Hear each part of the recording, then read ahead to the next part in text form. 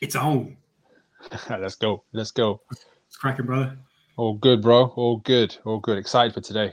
It's gonna be Excited a for today. fun episode. 100%, man. 100%. We got another guest for episode 13. We are super excited, super psyched to announce her. We're going to go straight into it. So, shall we do it? Let's do it, man. Let's do it. Quick finger draw. Let's do it. Yeah, exactly. So we have Grace Stilgo joining us today. So Grace is a nearly qualified actuary by day and a Team GB powerlifter by night. So she's been powerlifting just over 3 years and training for around 7. Her powerlifting achievements include, wait for it, bronze medalist at the British Championships in 2018, 2-time silver medalist at the English Championships in 2018 and 2019, gold medalist in the under 63 kilo weight class at the Western Europeans 2019, and the bronze across all weight classes.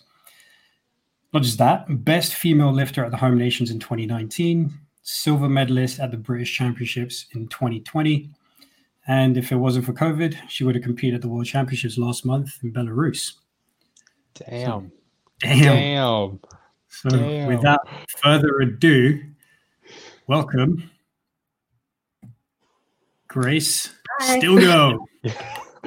Hello. That was quite an intro. No one's ever read out all of them things in a list before. That's pretty cool. Yeah, I feel pretty proud. Yeah. Yeah, damn right. That's epic stuff. Mighty impressive, Grace. That is a pretty extensive list of achievements. Thanks. Awesome.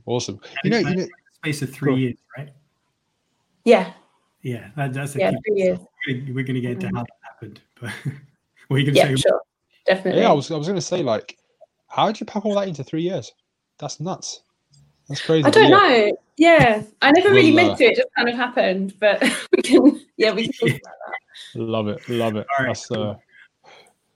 I reckon a good place to start then is getting to know you a little bit. Like, what was life like growing up? Why did you choose actuary? How does powerlifting fit into all of this? Go. Yeah. Okay. So I'll start with why I chose actuarial, because that was way before any kind of lifting or anything. So at school, I was just really good at maths and science. Loved science and still do, but was good at maths and thought, this is an easier way to make money. So, I come from quite a working class background where the focus was really, when you were considering what you wanted to do when you grew up, it was just about how you're going to make money. There wasn't really any consideration for what do you really want to do, or what is your passion, or what are you interested in. It was you need to get a good job so that you can make money, and that's why I chose actuarial. And yeah, it serves that purpose, and it's challenging, but it's not really a passion. If you, what is it, Grace? I didn't even know it existed as a thing until Grinda mentioned you were one, and I was like, sorry. Yeah. So I'm going to try and not bore you and the listeners with it. Just tell me. Just tell us. We want to know everything. Yeah. It's basically the area that I work in is general insurance. So that is anything that's not life insurance or pensions is referred to as general insurance. So everything else. My work is London market work, which is mostly not personal lines. So not house and car insurance, but more like factories, commercial properties, aviation, marine, energy, big risks. And the area that I work in is reserving as well. So it's basically determining how much money insurers need to set aside to pay their future claims, and then goes through into the accounts. So there's quite a bit of crossover with accounting as well. All different areas that actuaries can work in. That's just my. Cool. What is it about it that makes you excited to do that job? I know you said it's not a passion, but what is it that keeps you taking over with it? It's the mental challenges. It's really boring, especially the job that I've just left this week was in a consultancy. So very busy, a bit too busy actually. But there was just always something new. So it's good to keep yourself like learning and developing. And it definitely achieves that. Yeah, cool. It keeps the brain firing. Yeah, it's good for That's that. really And it can make you feel quite accomplished as well, you know, like when you're presented with a difficult problem and you manage to work it out, and it's quite a nice feeling. Yeah, I was just about to say that, like having to preempt problems before they even arise, and then figure out. I'm sure it's like figuring out probabilities and figuring out, like you said, risks and stuff. There's a lot that goes into that. It's like almost like you're having to problem solve on a very grand scale with a lot of different moving parts, right? Yeah. And then you've got like every client is different and every insurance product is different. So there is quite a lot of variety in there as well. So always thinking, which is nice. I like it.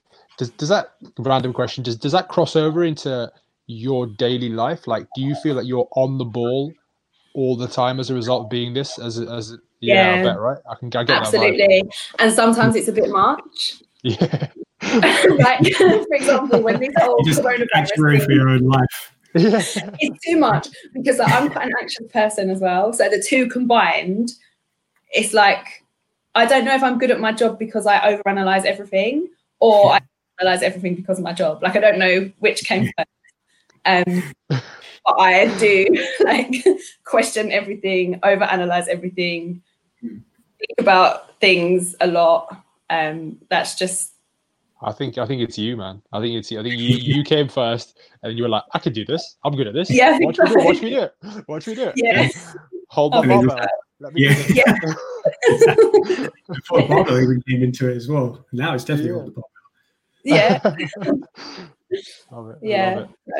Awesome. Yeah. Like when this whole corona thing kicked off, I made a spreadsheet projecting like couldn't help it. I was like, oh my God, like I need to know what's gonna happen. And I don't believe in numbers. And I'm like, so I had like I kept it up for a while and then it just got too depressing. And I was like, no, I can't do this anymore. But I had like a column of confirmed cases and a column of deaths. And I had like my projection versus the actuals. It's something that we do at work like all the time, like projection. And I was tracking it. This is legit. Exactly. It's not healthy though. I shouldn't be doing that, really. We need people like you, Grace. I swear, we need people like you. You know, people like me offset people like you. I swear, because like if there's a spectrum, I'm way off this end, and you're definitely way on this end. Because like all I've ever been told all my entire life is like I don't know whether it's at work or I'm just properly laid back with not too laid back, but I'm not that. It's different. Like there is certain parts of work and whatever that I'm definitely that in with, but the way you're describing it, it's you. It's like kind of your way is that. That's really cool. That's really interesting. Like I said, people like me definitely need people like you on the opposite end to offset us. That's really interesting. Yeah, we need all sorts, right? Yeah. I was going to say, is that I want to know how your projections compared to what the actual projections were. So they were pretty spot on before lockdown. And this is why I was panicking. Like, so I basically went into lockdown like a week before lockdown happened. Shit. Yeah, because I was like, nah, this is getting out of hand. Like, I can't be here for this. Like, it's just getting crazy. Yeah. I said to work, like, I don't want to get on public transport anymore. I just want to work from home because it's getting nuts. And obviously everyone at work as well is kind of like, they know how numbers work too. So they were like, no one really objected to that. Yeah, cool. But then like my sheet was using the assumption that like the government wouldn't do anything because they weren't at that time. They were still talking about herd immunity and stuff. And I was like, wow, this is going to go mad. But obviously when they introduced the lockdown, then that changed everything because the numbers ticking on like they were. Yeah. Okay.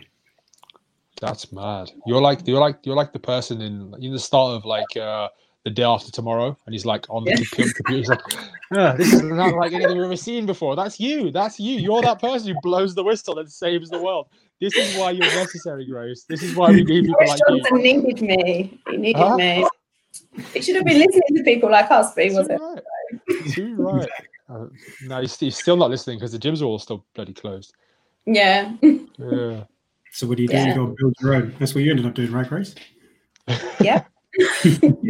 I had my own since December, actually, which was so fortunate. Yeah. So lucky. That's so cool. Home gym. Yeah. Have you ever had a home gym, Gurinder? Man, my home gym is like a couple of bands and a 16-kilo kettlebell right now. That's all I've got. And my bed to do Bulgarian split squats off of. Love it. Just bench dips like that, just bagging them out all day long. That's exactly. It's like, what can I do? All right, I'll figure this out. And that's it. That's as good as it gets. Wicked. Yeah. Actually, having said that, no, that's a lie as well. When we were like 18, 19, 20, we had a bench and some weights, probably went up to about, I think they went up to 105 kilos. Because I remember, one of my mates came over, he just cleared the whole thing. And then... and I was like, oh wow, okay, I didn't know we could do that when we were 18. And then that was it. That's why I remember now, actually. Now that you bring that up, but that was it. So those are the days like bench and buys, right, for like a straight summer. Well, bench and buys and carbs for you, right? That was your thing. That was it. It was carbs, actually a lot of fat as well. Carbs. Training your carbs, yeah. You said carbs. I thought you said carbs. I was like, actually, to be fair, man, it was a lot of all of that shit. It's just, I was like a skinny kid, so I just wanted to tank up in 2 years and put on like 16 kilos or something stupid. But usually like Grace, if you knew me when I was like 15, I was like 60 kilos, 59 kilos or something. And then I went up to about... Yeah, exactly. I could have been... I wouldn't be at the under 63s, no way. And then, what? So, Grace, what do you weigh? What do you compete at? That is definitely not what I weigh right now. Love it. Which is fine because who knows when we're competing again. Sorry, do you go through a big weight cut when you compete, or do you stay roughly close? I normally sit. Well. Over the last 3 years, my off-season weight has crept up. So when I first started competing, I didn't even have to cut to be 63. Wow.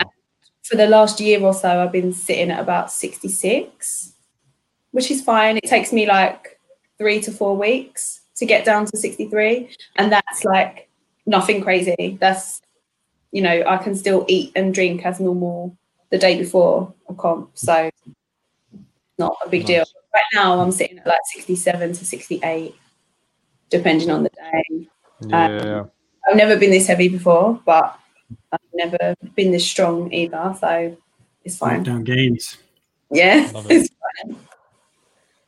Love it. That's usually find that, well, from my experience with training, weight makes you move weight. You know what I mean? Like mass moves mass. Yeah. So for sure, you definitely feel and that have you. I suppose you just get into the powerlifting thing now, right? In terms of why powerlifting? In terms you've explained kind of actuary a little bit. You've explained the work. Link it back in for us. So like you're an actuary, you're working. How does that translate into us eventually picking a barbell up? Yeah, well, I think. I'll start from like when I started working, because I think there's some things in my childhood that probably impacted it as well. But, from when I started working, I guess, I work in the city in insurance, and the culture it has changed actually over the 10 years that I've been working there. But when I first started, it was very much a like pub lunch kind of culture. People like drank every lunchtime, drank after work. All of the kind of like meetings between like us and external people were at the pub. And I started working. I put on like quite a bit of weight quite quickly, and I just felt like I just didn't feel good. And I was so young, like 22, 23. And I was like getting sick quite often and feeling run down and sluggish and just not feeling good about myself. And I thought, this is not like how I should be feeling. And also my dad has always been very into sports. So he played rugby until he was like 55 or something. Wow. Wow. Yeah, so there's been quite a sporty background. And I was always encouraged to do sports as a kid as well. And I think I just thought, you know what, I think that's what I'm missing from my life. There were some personal things that happened that were quite tough, that were the sort of catalyst for me actually getting back, being active and getting into the gym. So yeah, just started with running, spinning. And then I saw like all the boys in the weight room and I thought, you know, I grew up with 2 brothers and around a rugby club sort of environment as well. So I was a bit of a tomboy growing up. And I thought, yeah, they're doing that. It looks fun. I want to do it. So I just started like messing around with weights. But it actually took like another 3 or 4 years before I got into powerlifting. And That's that really cool. was like a whole other journey. Like the sort of like the experimentation with weights kind of took me down a path of like some very unhealthy habits. So I competed in a bikini competition, in 2 bikini competitions, which was like a terrible, unhealthy period of my life. I wouldn't recommend it to anybody. It kind of exacerbated a lot of body image issues that I already had. And it took me like quite a while to recover from that. And powerlifting was the thing that really like lifted me out of that. Amazing. Because it just switched my focus from being as small as possible and being as lean as possible to just like getting stronger. I love that. I love that. There's so much there. There's a lot to unpick. Yeah. Just like the first thing that comes to mind. I don't know about yourself, G, but like this is a thing that I remember hearing about in school. Is like secondary school, but we'd be like in PE class, and everyone would be like, "Oh, when you come out of secondary school, usually studies take over, and you don't play any more sports, and you don't do anything kind of." You don't actively go and play a play a sport, and then you get into work and it just kind of spirals from there. But it sounds like you got into the workplace and realized that you wanted to go back and actually find more of an active thing, right? That's really different. Yeah. I think it must be something in my childhood that made me think that way. Like some of my best childhood memories are around sports or like outdoor activities, and I think that's something that I was just really missing when I started working. So like my favorite family holiday memories are like being outside at the seaside or the countryside, like playing in the sea. I don't know, just little things like running around. Love it. Yeah. Quite boisterous. You know, and then I went horse riding as well when I was young, so I'd be there every weekend outdoors, like working. We used to like volunteer and then we'd get to ride the horses for free because we'd been volunteering. So there's a lot of like manual work, like mucking out, carrying like buckets and water buckets. That's cool, man. Hay bales. Yeah. Just the rocky workout when you were a kid. It really was, yeah. And then like other days we'd be at the rugby club, like running around whilst our parents were drinking at the bar or whatever. And it was just something that I thought, yeah, this is what is missing. Like I'm just waking up, getting on a train, which is a horrible way to start your day. Like it's so stressful. I'm not missing that at all. Yeah, like sitting down at a desk all day. And then if I want a release, everyone that I know is just doing the same things, just going to the pub or going for dinner. And it's just like, and you kind of look around you at people that are like 10, 15 years older and you think, I really don't want that to be me. Like, I don't want to be just beyond like help, basically. Like that's big, because I don't think a lot of people see that, right? You just look at people like 10, 15 years later down the road, you're not necessarily thinking that's going to be you, because a lot of times like we just get the impression it's like, oh no, that's them, that's not going to be me. It's like, no, you're just following the same path. You actually had the foresight to go, oh shit, I'm doing the same thing as them, I could end up like that, and I'm gonna change route. Yeah, I mean, you would, right? And there's nothing special about me. That would be me. That's a really realist way of looking at things, and just seeing the subtext and being like, oh shit, this is now my life. Like, do I want this life entirely? Nah, that's really cool. That's really cool. That's really legit. And I think there's a lot of people who, like, for instance, so great, Gurinder, you know this, like, remember the pub on the corner of your place, Zealand House, Fox and Hound? Yeah. And you're still there, right? Are you still at that same gym? Oh yeah, not not right now. Well, I was get there anymore. Yeah.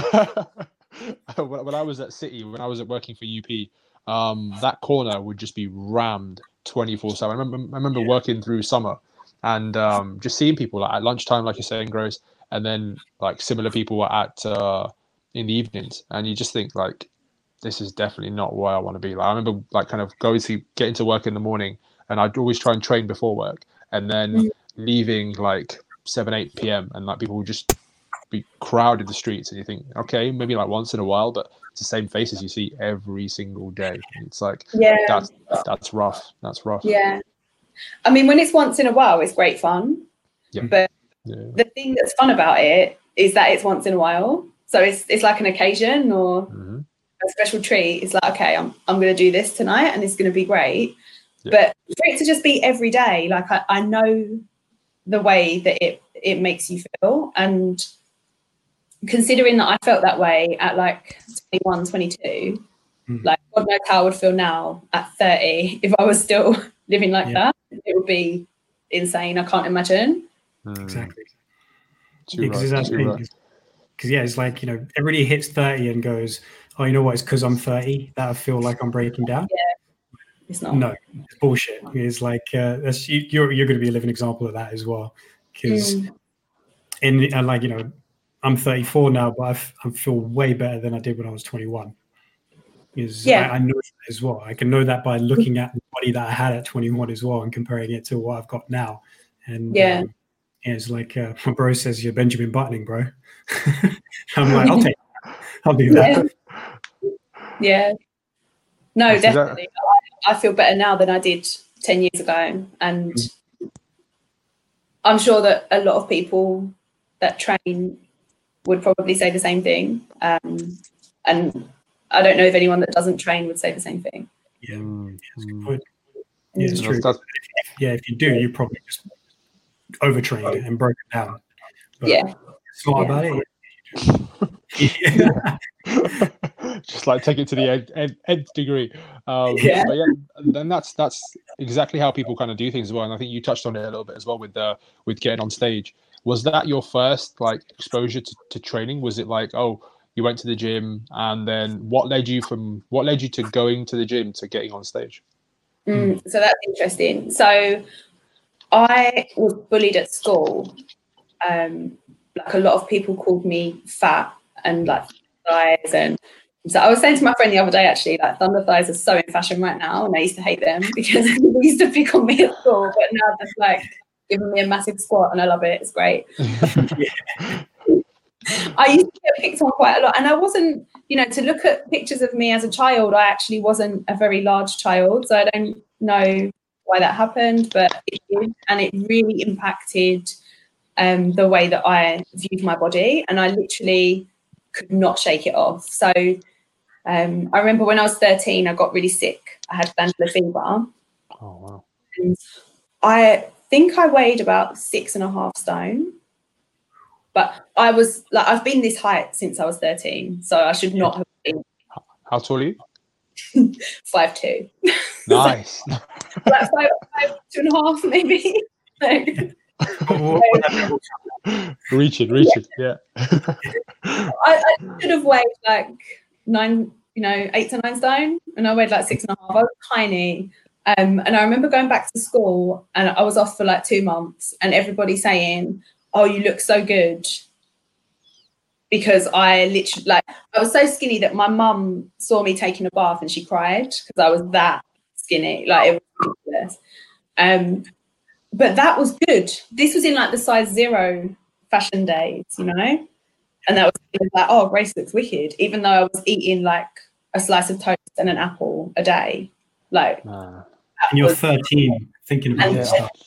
And thinking about this, yeah, because like we're fed these like really toxic images from, I don't know. I remember feeling fat at age like 9 or 10, like being in costume and feeling self-conscious because we see it all around us. Like, if your parents don't actually buy you certain magazines, you see them on the shelves, you see them even in like national newspapers, you know, it's just everywhere. And God knows what it's like for girls now that we have social media. I can't imagine. Yeah. But yeah, so I always had this kind of like a bit of a complex about my body, I guess. And then when I started training and I started seeing certain changes happening to my body, like at first training was a really healthy thing for me. Like my aim at first was sort of like I'd sign up for 5Ks and 10Ks and like Tough Mudder type events, and they were like really fun. And I started to see body changes and I started to get compliments from people, and it started to kind of spiral into this like, how far can I take it? And I kind of, you know, I had quite a bad experience with an ex-partner at the time who would make comments about my body as well. And I kind of thought, well, like everybody glorifies in the fitness industry, glorifies these like fitness models. Like if I can be like that, then no one can say anything, you know? Right. Like if I set, you know, I know what I'm like with a goal as well. If I set a goal, I'm going to do it. So I like booked a date and said, I'm doing this, then I would end up with that kind of body. Right. And I think because I had this goal and I had this like end game, everybody was like, oh yeah, cool, like do it. It's really impressive. But really all it was an eating disorder. Right. And it's the same for literally everybody on that stage. Like you can't tell me, honestly, I think it's a really unhealthy thing to do. Yeah. But because you have this event at the end of it, it kind of gets glorified. For sure. That's interesting. Yeah. Yeah, so interesting. Getting that inside scoop from someone who's been there, done that. And what was it like? Who kind of initially was like, oh, you should do the show, and then where did it kind of go from there in terms of training for it, in terms of like dieting for it? Was there like whole kind of, because there is this whole like package around it, like maybe hiring a coach and maybe kind of like getting your outfit sorted and like you're saying, the whole occasion of it becomes so big, right? Yeah. So the first person who kind of guided me on that journey was a lady that I met at Crayford Gym. I don't know if you've heard of Crayford. It's quite... Yeah, the big red gym, right? Is it red? It's like, is it red inside? I think I've heard of it. I think there is an area of it that's red now. It's like a CrossFit / powerlifting area. Okay. But it's sort of like a bodybuilding hub in the Southeast. And one of the guy that owns it is a IFBB judge. Gotcha. And this lady, she was like a pro bodybuilder, like the best one in the UK. And she kind of took me under her wing, and she's such a lovely lady, but I just wish that more people had this insight of like why they did it and why I might be doing it. You know, because like if someone came to me now and said that they want to do it, I wouldn't tell them how to do it. I would say, why do you want to do this? Like, what is it in you that needs fixing that makes you want to do this? Because it is like a really grueling process, and I honestly think if you're happy with yourself, you won't put yourself through that. Right. But, you know, she helped me, and she picked a show for me to go to.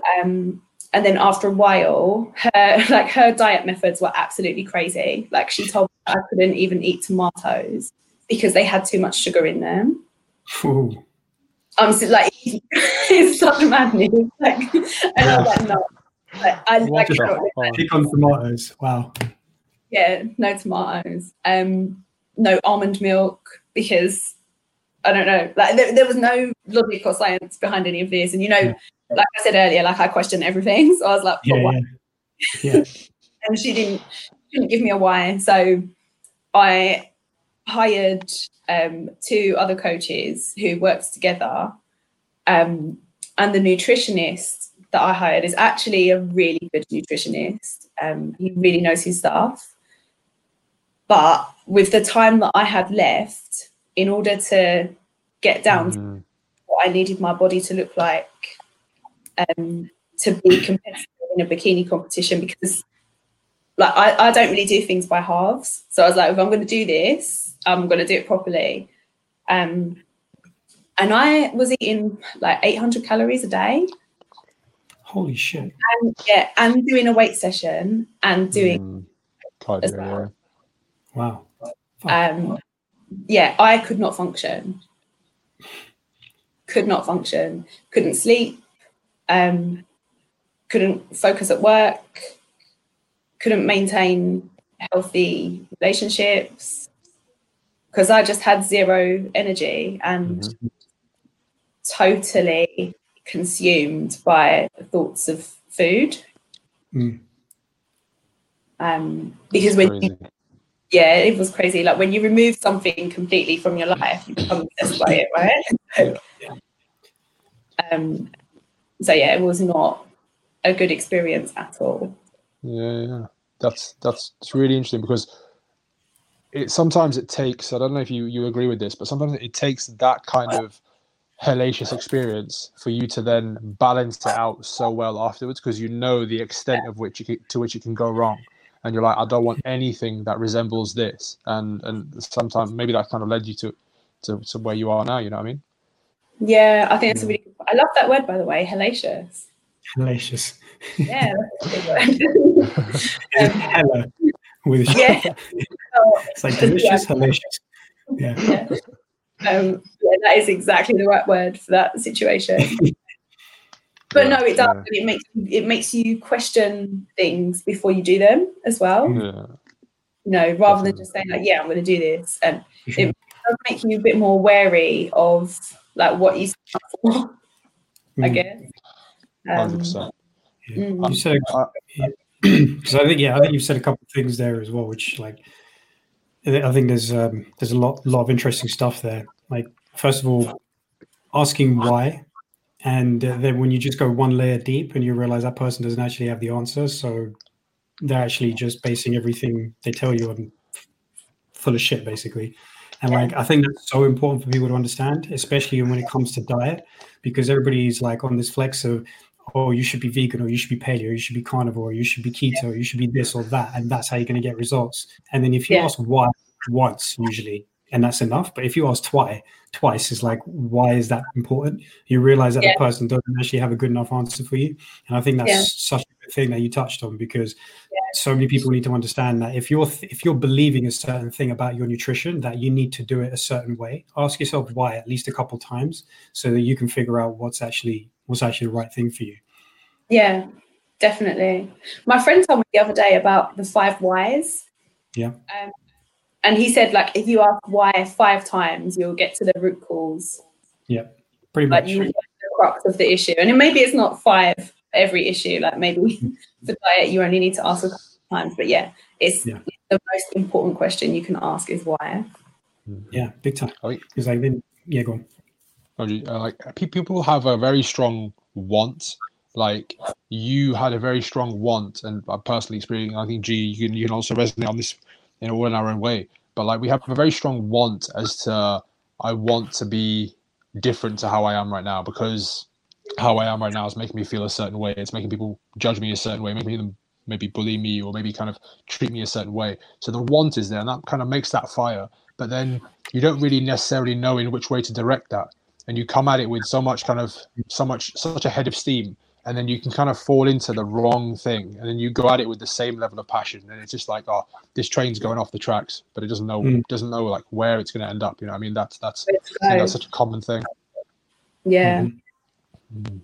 I think that happens a lot. I think it's so easy when you're a bit younger as well, and sometimes you feel so unhappy and uncomfortable in a situation, and you just want to be out of that situation, but you don't know where you want to be. Yeah. You know, if you don't really take time to reflect, and you can do what I did, and you just think, well, I'm going to do this and it's going to fix it, and it ends up not. You know, and I don't know if there's any way to avoid that, or if that's just part of getting older and like taking more time with things and being more thoughtful. Yeah, just being a bit more reflective over time. I think because one of the things that we talk about is like it's kind of important to know what you're moving away from, and it's good to get you started, because otherwise you just wouldn't make the move forward.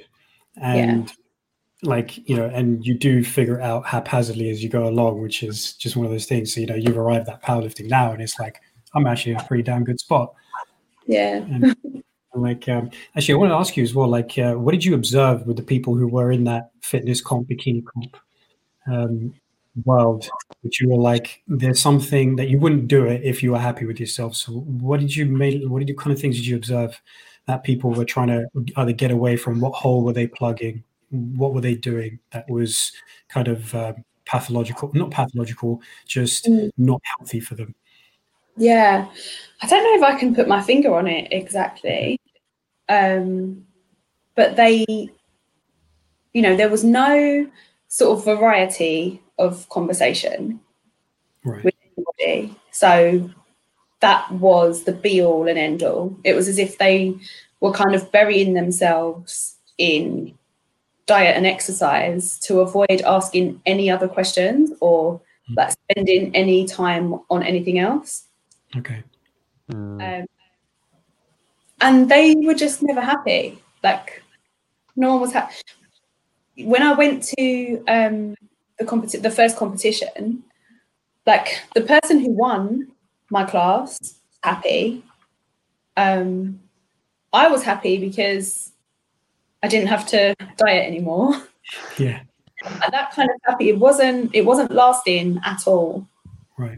The next day, I was like unhappy again because I felt like I'd eaten too much the night before and I'd done all of my hard work. So it wasn't lasting happiness. And I think that's something that I observed across the board. Like people would be happy for an instant if they won, or, you know, because they'd got on stage and they'd had their hair and makeup done and they thought that they looked great. They'd be happy for a moment, but it wasn't lasting. So was there ever a point during that process where you actually enjoyed it?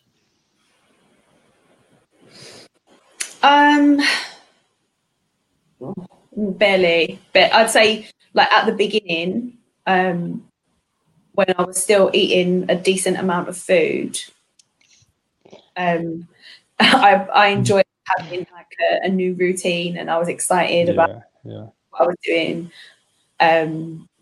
But yeah, no, barely. Yeah, okay. It was pretty awful. Yeah, okay. Yeah, because one thing I'm very curious about is like kind of reward mechanisms and achieving goals and things like that. And then being able to achieve a goal, how does it actually feel? How does it actually change your life? But the biggest thing is enjoying. We're all about the process here. And Umar's name, trust the process. Yeah, exactly. And, trust the process, Brown. TTP that's basically, like, we talk about it a lot, is you got to appreciate the process to be able to appreciate like the wins along the way, so that you actually are happy when you get where you want to get. Internalizing it as much as possible rather than it being about being on the podium. So I wonder, so I'm guessing that changed for you when you shifted into powerlifting, like how you approach the process. Definitely. Well, the process is what becomes your actual life, isn't it? Yeah. That is the most important thing. Actually, I just thought whilst you were speaking there, one thing that I did enjoy or feel happy about was when I saw like a lower number on the scales. Yeah, okay. Which is just so toxic and terrible, and I just don't think that it's something that people should be aiming for. Like, yeah. It makes me think like it's a complete stark contrast to powerlifting in the sense that you constantly outsource your emotions or unhappiness to judges, to the scales, to the mirror, to social media, to your friends, and kind of everything else. Whereas, like it's the Henry Rollins. Have you heard that Henry Rollins thing? The iron. Have you read that?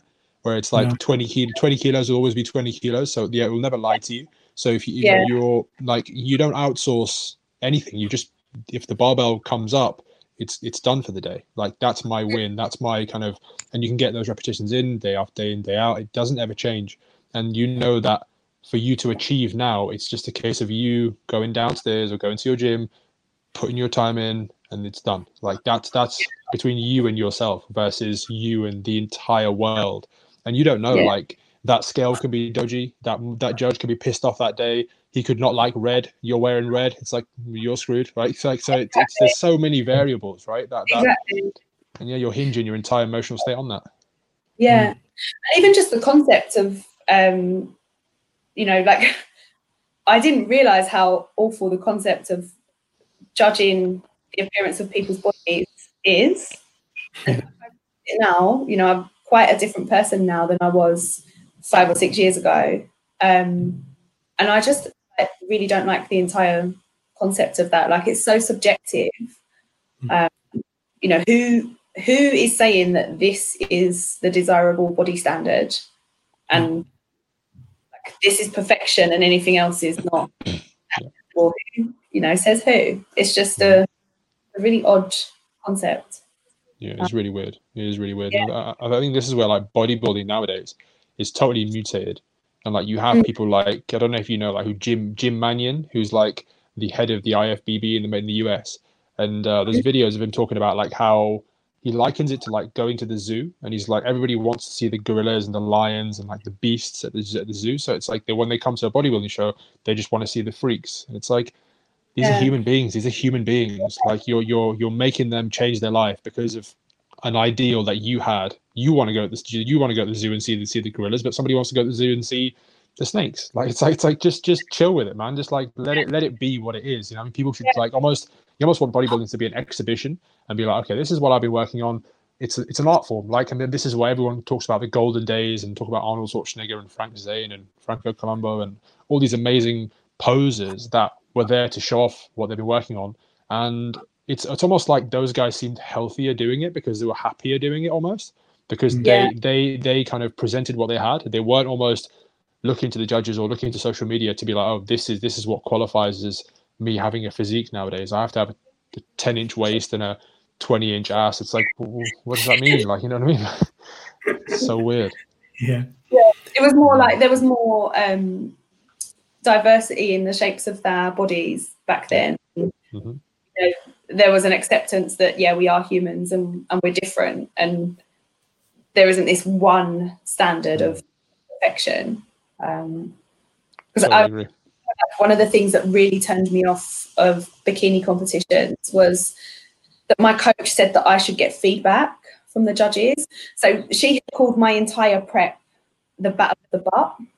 She was like, your butt just won't disappear. Like, it needs to go. And I was like, what? Like, how? And this is why I was doing like so much cardio and literally started. And I was like, well, this is just my body. Like, there's no allowance for differences in people's bodies. Like, I'm going to have to do like 10 times more work to get rid of it than someone that didn't have it in the first place. Like, that's crazy. Like one standard. And the judges, they were like, oh, your legs are too big and you're going to have to stop training legs. And I was like, no way. Like, you're going to like remove my favorite part of training so that I can fulfill your standards of what a good body looks like. And that's just that was when I just thought, no, I'm not doing this ever again. That's wild. Yeah. Wild. At least you had like the wherewithal to be like, nah, this is it, final straw. Yeah. There'll be plenty of people who go, oh, I want this enough. They think they want it enough and will go for it. And then realize they sacrificed everything and it wasn't actually worth it. Like, and if you go back to talking about, like, you know, the only thing that matters when you were happy during that journey, the only thing that made you happy was seeing the number on the scale go down, and you said, you know, you realize that's toxic. What I feel like there's a lot of people who need to hear this. I think there's a lot of women who need to hear this. What do you feel is important instead? What do you feel is important instead of just looking at that number? Is there a myriad of different things? Is there something that you found which you realize is actually more important and fulfilling? Not just important, but fulfilling. That's a really big question. I think there are so many things that are more important than what you weigh. Like, it's almost one of the least important things. But provided that you're healthy, what you weigh is literally just a number. It really doesn't matter. Like, if you're talking in terms of sports, then there are so many other ways to measure your progress. And I think there's something like really empowering for me, especially about thinking about weights going up rather than like your weight coming down. And I think it just like, it represents progress, you know, because if you think about your weight coming down, like, you can only lose weight for so long. Like, where's the end goal? Like, at some point you can't lose any more weight, so at what point are you gonna be satisfied? And I think that's something that the bikini competition showed me. Like, I was at a point where I couldn't possibly get any leaner and I still wasn't satisfied. So that kind of demonstrates that that's not what was missing. There's something else, because I've gotten to what I think is the end goal and I'm still not happy. So there's something else that needs addressing, and it was never my weight. I think you can kind of put it on like and say, like, in terms of the hierarchy of needs, right? So it's like, do you weigh a certain thing will be off there in the ether, like, it doesn't matter. But then the base of it would just be like, are you happy? Like, are you happy? Like, is any of this making you happy? Like, and like you said, there was only 2 times where it was like your weight would go down and then you would get to have some food, and it was like, or you have some routine, like, and you can then you can kind of look at the subtext. But okay, this person likes your routine, but you don't necessarily like losing weight with this routine. Well, then, well, obviously to us it's obvious, but like to somebody out there who's listening that doesn't really understand, or maybe is frustrated with their way, it's like, okay, well, if you're enjoying the routine, then maybe we can just angle that effort toward sticking to a routine, but like you've done, changing the end goal. So the end goal is not, like you said, losing weight, but it's actually gaining strength on the bar. It's actually gaining a different outlook in terms of body composition, becoming stronger for your body weight. There's so many ways of doing this. But like you said earlier, with what's mass marketed is like size 0 and all this other rubbish, which is just absolutely unhealthy in every way. Yeah. Well, I think as well, like, it's interesting with what is mass marketed, because at the moment, like, it was size 0 when I was a teenager and that impacted me massively. But now it's almost like it's like a Kardashian type figure, which is mind blowing. Like, because I have never seen a woman in the flesh that looks like a Kardashian. Like, but you have got people out here. They're not even in the flesh, you know. They're in the plastic, for God's sake. You know what I mean? Like, they're not even. Yeah. So I think that women have to be really mindful of what is in fashion, because, like, your body is your body, and a fashion item is a fashion item, and you can't, like, if you're aiming to look like what is in fashion, what are you going to, like, fundamentally change your body like every 5 or 10 years? Like, you can't, because you might think, oh yeah, I'm going to go for this Kardashian look, and then, like, in another 5 years' time, something completely different is in fashion. So what are you then supposed to do? Like, if your aesthetic is always your number one thought, you're never going to be satisfied. That's so on point. That's such a good like long-term view on the whole thing as well. You're just like, all right, I know there's another cycle that's going to come around. Yeah. There's going to be another cycle after that. There's going to be another cycle of what's in fashion after that. Yeah. And you just got to stop paying attention to that bullshit and just be like, what is it that I want? You know, yeah. What can satisfy me and make me feel good so that I can sustain that as well. Yeah. It's kind of that one of one mentality where it's like there is only one like Grace. There is only one. Like, so I can be compared to somebody else if I want to be compared. But if I don't want to be compared, then what does Grace want to do? What does Gurinder, what does someone want to do? Like, you're not going to get two goes around at this. So just kind of spend this first one being an original, because you are only an original, and that's it. Yeah. Something genuinely brings you happiness, just do it. Like, don't question it. Just roll with it. 100%. And then that, did you want to lead into like just the powerlifting now? Like, kind of where did that come into it? You just tell you like it because you just light up. You like, and your face just kind of like has that smile. It's just like, oh yeah, powerlifting. Let's go. When are we going to talk about powerlifting? Why is it taking 50 minutes to talk about powerlifting? When can I flex a bit? Let's do that. It's like, okay. So what was that progression actually from doing bikini comps and then being like, oh yeah, powerlifting is the one? So you said it was like you went to the gym, you saw people lift it, you're like, yeah, okay, I like that. Is that what it was, or was it a bit more of a progression than that? Well, that was like the sort of at the beginning of the bikini competition journey. And I loved squats, always loved squats. I was terrible at them for like 3 years, but I loved them. Like when I see videos now of me squatting, I'm just like, oh wow, like so lucky that I'm still in. But I don't know. I think there's like a bit of a rebellious side in me.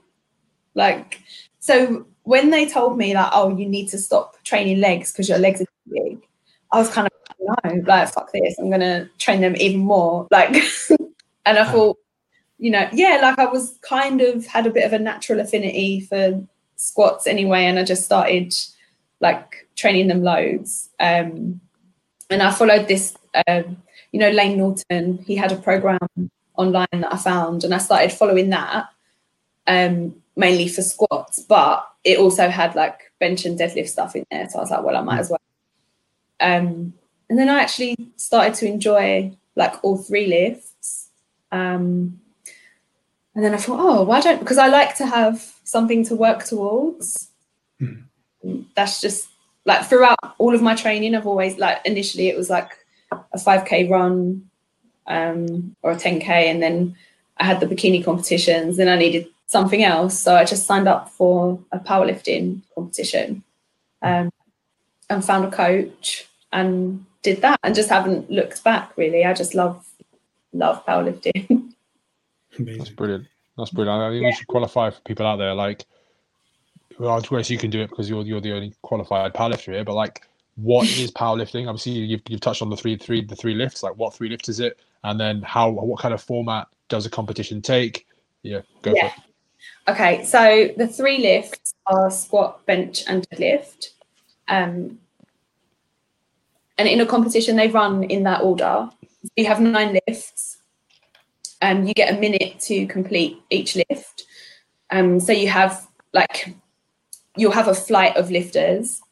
So there's usually between like 7 and 10 lifters in each flight.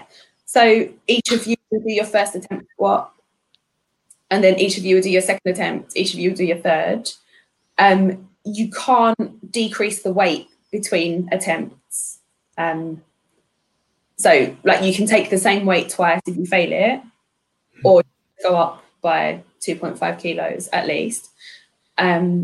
So everyone does squat, and then you have like a half an hour to an hour break whilst they do another flight of squat, and then everyone will do bench, and then everyone will do deadlift. So it can take quite a while.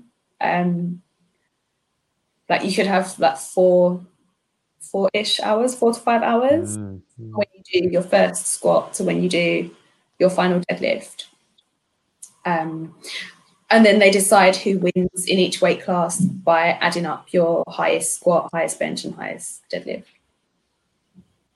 That's really interesting. That's so cool. I've got so many questions about the whole powerlifting thing. Firstly, I think my first exposure to powerlifting and like really close exposure was I worked at a gym in Leicester, and there was a powerlifter there, and his name's John Hampson. Have you heard of him?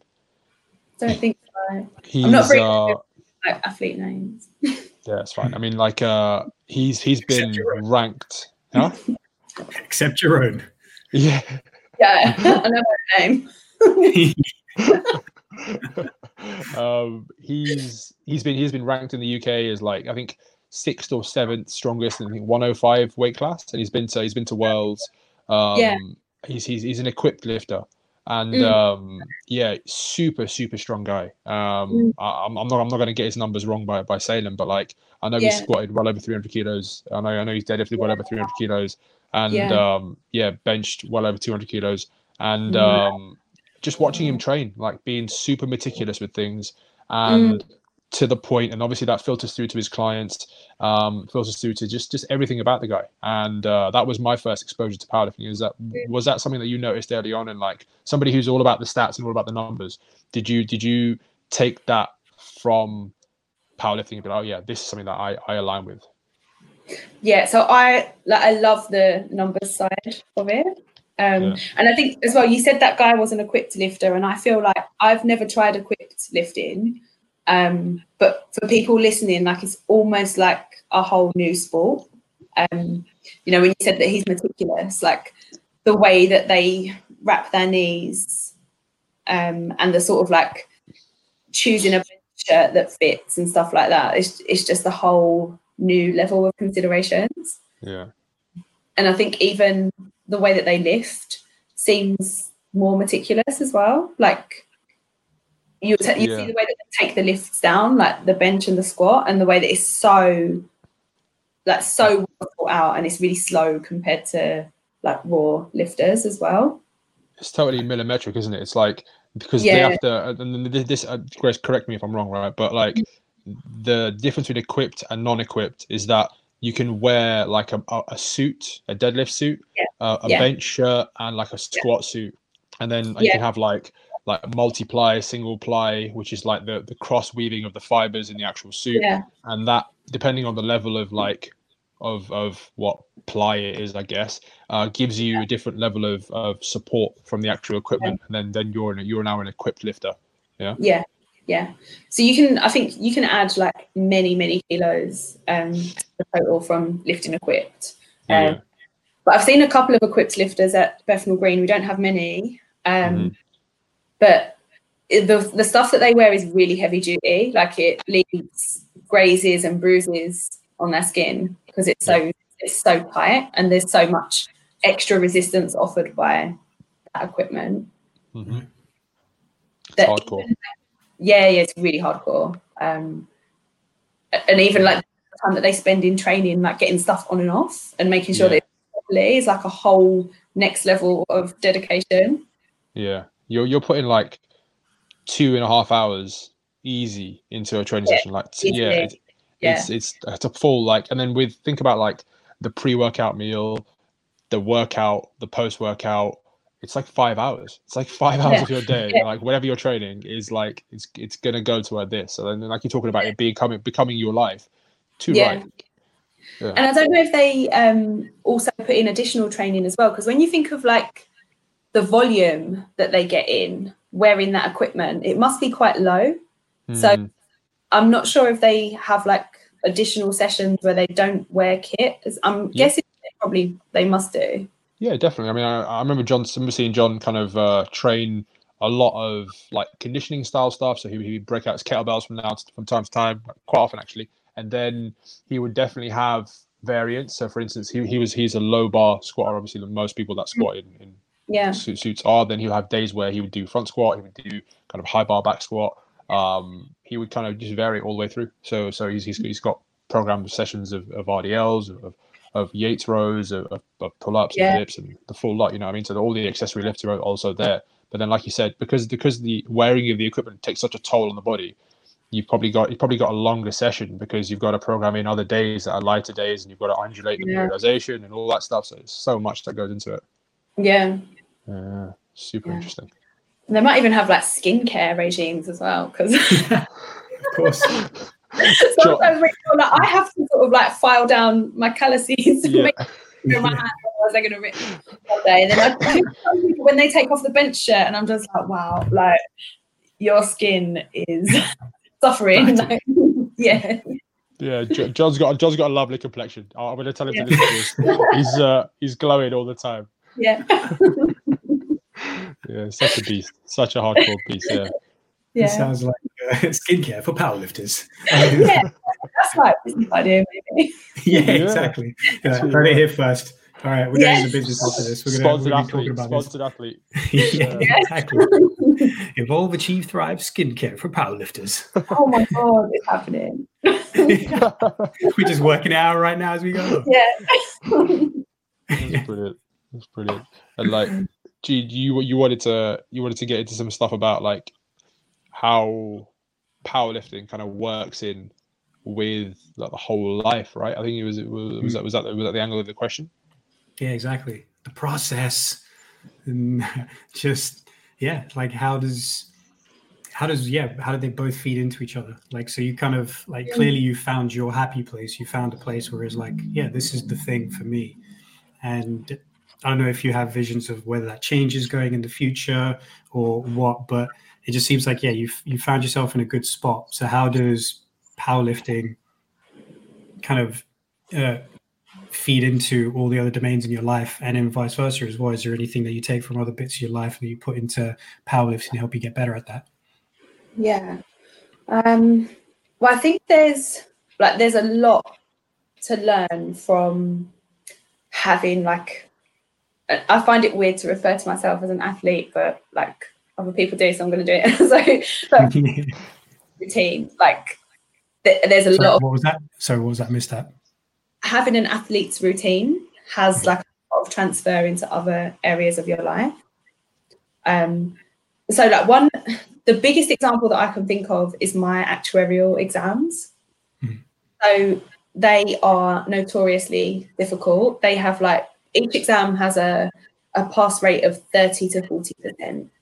And so what they do is they calibrate the pass mark so that no more than that amount of people pass each time. Yeah. How does that work? Yeah. They'll say like the pass mark this time, what, like there's not a, every time the mark is 65. It will vary between, I don't know, maybe like 55 to 70. They depending on like how hard the exam was. So that, when I graduated and I started doing those exams, that was really disheartening. And I changed careers for a while. And I did underwriting instead, which I quit for other reasons. Like we can go into if we've got time, but I don't know if we will. But training as a powerlifter made me realise that actually these like tiny little gains from like consistent small efforts really add up. So that gave me the confidence to restart my actuarial exams. And I thought, like, if I can pick up powerlifting and take it this far without ever really intending to, then why can I not apply the same discipline and same approach to my exams? Like if I just get little bits in the bank all the time, then that will add up on that side as well. So I started them again, and I just had a bit of a different approach. I had like scheduled study times where I would be uninterrupted. So I used to study like in front of the TV or listening to music. And I was like, no, like, I don't put the TV on when I'm training. I do listen to music, but it's different. But, when I'm training, I'm training. So when I'm studying, I'm going to be studying. And there's like other little things that I added into my life that supplement powerlifting. Like, for example, making sure that I walk anywhere that I can so that I kind of stay loose and it's like a bit of active recovery. So I kind of applied a similar approach as well, and I would read my notes on the train. Just like little benefit you. And I just thought, I just need to think about this in the same way that I think about powerlifting. That's awesome. Yeah. Crossover is so big. Yeah. And it's weird, like some people just fly through the exams and they don't seem to struggle at all, but I did for some reason, and it was just that like different approach that really helped me out. I mean, it's like that makes me think that, so you don't get to pick like what lessons that you easily learn and what lessons you don't easily learn, but then there's always a lesson in whichever way you did it. You know what I mean? Like, say, so you've struggled with it, so you're almost meant to struggle with things like that sometimes, but then optimize the process, trust yourself, and then that's the win you take from it, is that the next person that has to chat with you about this or listens to this podcast realize that they can apply the same thing you've just done to their life, and the thing that they've been finding hard, it's just a matter of the process. It's literally just a matter of sticking to it, optimizing it where you can optimize it, cut the fat because you don't need that, and then it just has to go one way. It just has to only ever go one way. You know what I mean? And it has to. I love that you've kind of applied one, like, I think G's question was that in the first place, like how is it kind of crossed over, and you've applied it from kilos in the barbell to like pass mark in an exam. Yeah, on an exam. Yeah. Like that's so much. Like, for instance, back in school, I remember like not ever wanting to sit an exam, but then being like, "Where's the gym? I'll be there." And then like you've kind of gone to the gym and then learned how to pass your flipping exam. It's like that's the best. That's so good. Finally, it's like all increments, isn't it? That's all it is. An extra kilo, an extra mark, like just small bits of progress. And I think the other thing as well that's really transferred is this concept of, like, I've heard it said so many times, but I think there's a difference between like knowing something and feeling something, like experiencing it yourself and really knowing that it's real. 100%. It's like, this thing about like you only fail when you quit, basically. Like you can't fail if you don't quit. You just got to keep going. Like I've heard like different variants of that said so many times, but it's only with powerlifting that I've really seen it to be true.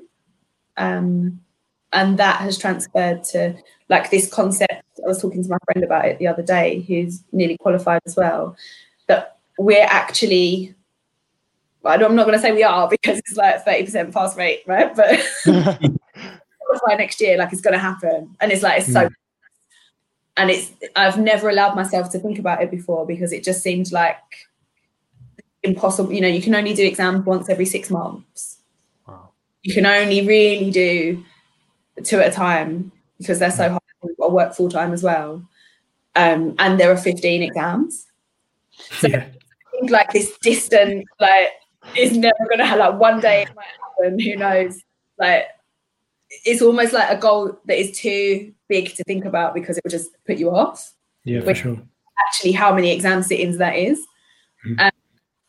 But now it's going to happen, like, very soon. So, like, powerlifting is exactly the same. Like, I remember seeing an under 63 girl like 18 months or 2 years ago squatting 165 at the Europeans and thinking, like, I'm never going to squat 165. Like, what the hell? That's massive. I think my squat at the time was like 135 or something. And I was like, massive. Like, I just can't ever do that. And like, I've done it now. Like, it if you just keep going, but not with that specific number in mind, if you know what I mean. Yeah, exactly. That's like hitting beast mode, but it's like, it's just you're not thinking about being a beast. You just keep going, and then you're like, oh wait, I'm a beast. But doing the work. But but it is about it's about the process and enjoying the process rather than focusing on that end goal. 100%. That's so big. Incremental gains, man. It's always, it's like the more I apply that in my life as well. Like, you just wake up on certain days and you just think, And then all I think is, no, actually, if I do one thing that makes me better today than I am yesterday, then great. And then then it just keeps spiraling. Yeah, it's really great. I love that. I think you said, I can't quite remember what you said, but I can definitely liken it back to something that I think I said last podcast or whatever. It was that you said that there is no real thing like failure unless you just quit. And that kind of, it makes me think of that Eckhart Tolle quote where it's like, there is no death. The goal is showing the goal is to die and realize there is no death. And it's like basically like you fail the lift, the bar's still on the floor, it didn't come up, but then you strip it back, you reassess, you work it back into your goals, you work up the volume underneath it, and then you go for it again and you do it. So it's like you failed in the moment, but then overall it's just about like reassessing and then just coming back and realizing you can't actually fail. You just have to think of a new way of doing this. That's it. Yeah. Actually, that makes me think of like when you're competing as well. Like if you've had a failed lift, and you've got, so there's something there, right? So that's what's interesting is like you've had a failed lift, and then you've got to go out there and you've got to do it again so you can get through to the next level. It's like what do you do to reset to make sure that that's a thing of the past now, and you're going to execute the next lift, and that's all you're thinking about. So I think anyone that has like seen me lift at several competitions knows that my speciality is failing my opening squat. Right. Like way too many times. I can't even tell you how many times it's happened. So the key to success is fail your first squat. Definitely not. Like, it's so terrible. It's not going to happen anymore. I'm saying that now. I get so nervous, and I must have done, I don't know how many squats I've done in life. It must be like tens of thousands. But for some reason I get so nervous that I forget how to squat. Okay. Mess it up. So like it's always depth. I always get so nervous that I cut the depth. Right. So I did that at the British, and it was really disappointing because I wanted to take the British record at the British this year. So that was 170. So I was going to take 170.5 for my final attempt. So I was meant to go like 157, 165, 170.5. But I had to take 157 twice because I cut it on depth for the first time. And I knew that I'd done it. Like literally, you can see my face in the video, and I just knew that I'd done it. And I was like, fuck. Awful. And then my coach was just like, "You're doing it again." And I was like, "Yeah, I know." And I just walked off, had a bit of a sulk, like away from the other competitors, like listened to some music, sat there by myself and just kind of visualized doing it right, and just like walked myself through how it's gone before and how it's going to go this time. So it's about really getting into my own headspace, and like that day at the British was quite bad for me as well for like personal reasons, and it really threw me. And like the two competitions that I'd had before that, I'd actually gone 3 for 3 on squats. So I was kind of breaking breaking the trend. And then it happened again because I just let things like get into my head a bit. So yeah, it's amazing. That's so cool that you get to kind of like fail and then go and face that failure and then just get back on the platform and be like, fuck it, I'm gonna do it anyway.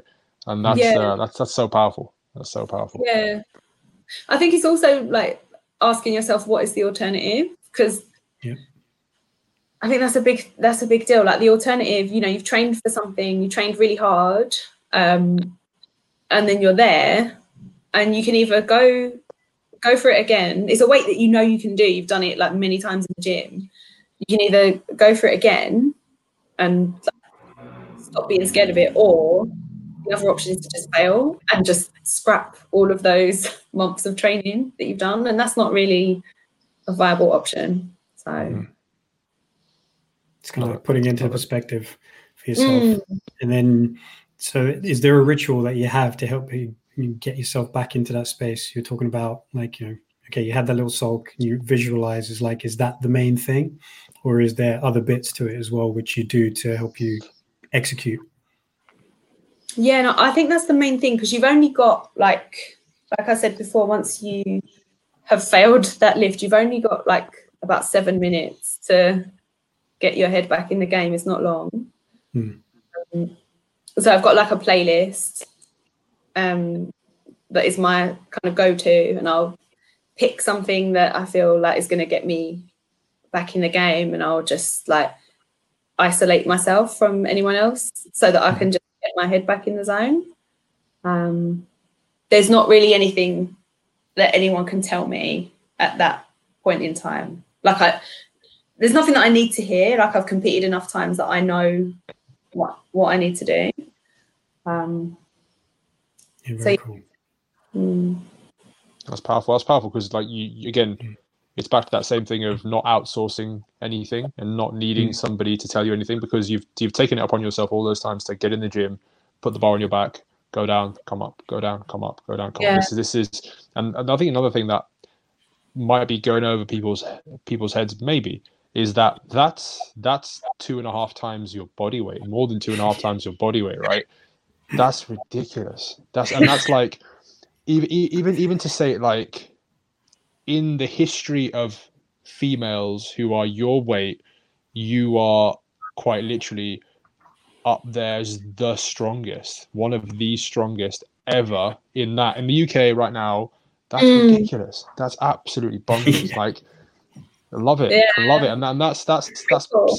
Yeah, fuck not training legs, right? Like, watch me train these legs. Yeah, exactly. You know what I mean? Yeah. I feel like I'm sitting down right now. I just want to sit a squat now. Like, this is bad. I'm just inspired to squat my ass off. But it goes to show as well what happens if I followed other people's opinions of what my body should look like, then what would I be doing? Like, starving myself and doing long distance running, which I was never going to be good at anyway. Like, that's interesting. That's so true. There's because you've done that basically since you started powerlifting. It was 3 years you've been powerlifting. Yeah, I did my first. Oh, actually, I did my first competition in May 2017. Okay, wow. Yeah. So I'd say I probably started training for that in like January 2017. Okay, right. Because that's, I mean, by any standards, that's really quick progress. What do you think has been that key to making such quick progress? I think there's a few things. So when I started powerlifting, first of all, it's not the first time that I'd picked up a barbell. Like, I had, my technique was absolute trash, but I had built some kind of physique, like, and some kind of muscular like development before that. I think I just walked like straight into the gym so much. Yeah. You had the base for it already. Yeah. And I think, like, some people have told me that, like, my old coach always used to say to me that I'm built for squatting, which basically means I've got like short, chunky legs. Like, squatting. There's a certain, amount of that. But I think really it's just, I can't even tell you like how many sessions I've missed in a program. I must have, in the whole 3 years, I've probably missed like 4 sessions. Like, if that. Wow. And what's kept you away on those 4 occasions? So if I'm sick, that's literally it. Illness. Okay. So basically you're rarely getting sick these days as well. Well, exactly, yeah. And I used to get sick quite a lot. And I've just got a weak immune system, but it wasn't. It was because I wasn't looking after myself. I used to basically catch every cold going. Yeah. So yeah. That's brilliant. That's brilliant. Yeah. There's so many people out there who need to hear that. Just through being that meticulous with the routine, and like I can't speak to anything on that level because I've not competed. I've not kind of been there, but I can speak to showing up at the gym every single day and being like, and to that level almost where like across 2 to 3 years, where it was like I know I didn't miss more than 6-7 sessions, and that was like I wanted to be there every day. I wanted to be there literally every single day, and I'm sure you know both of you. I know both of you know what that's like. And I think people just need to experience that. Like you see people kind of like you said at the start. You said you're nothing special.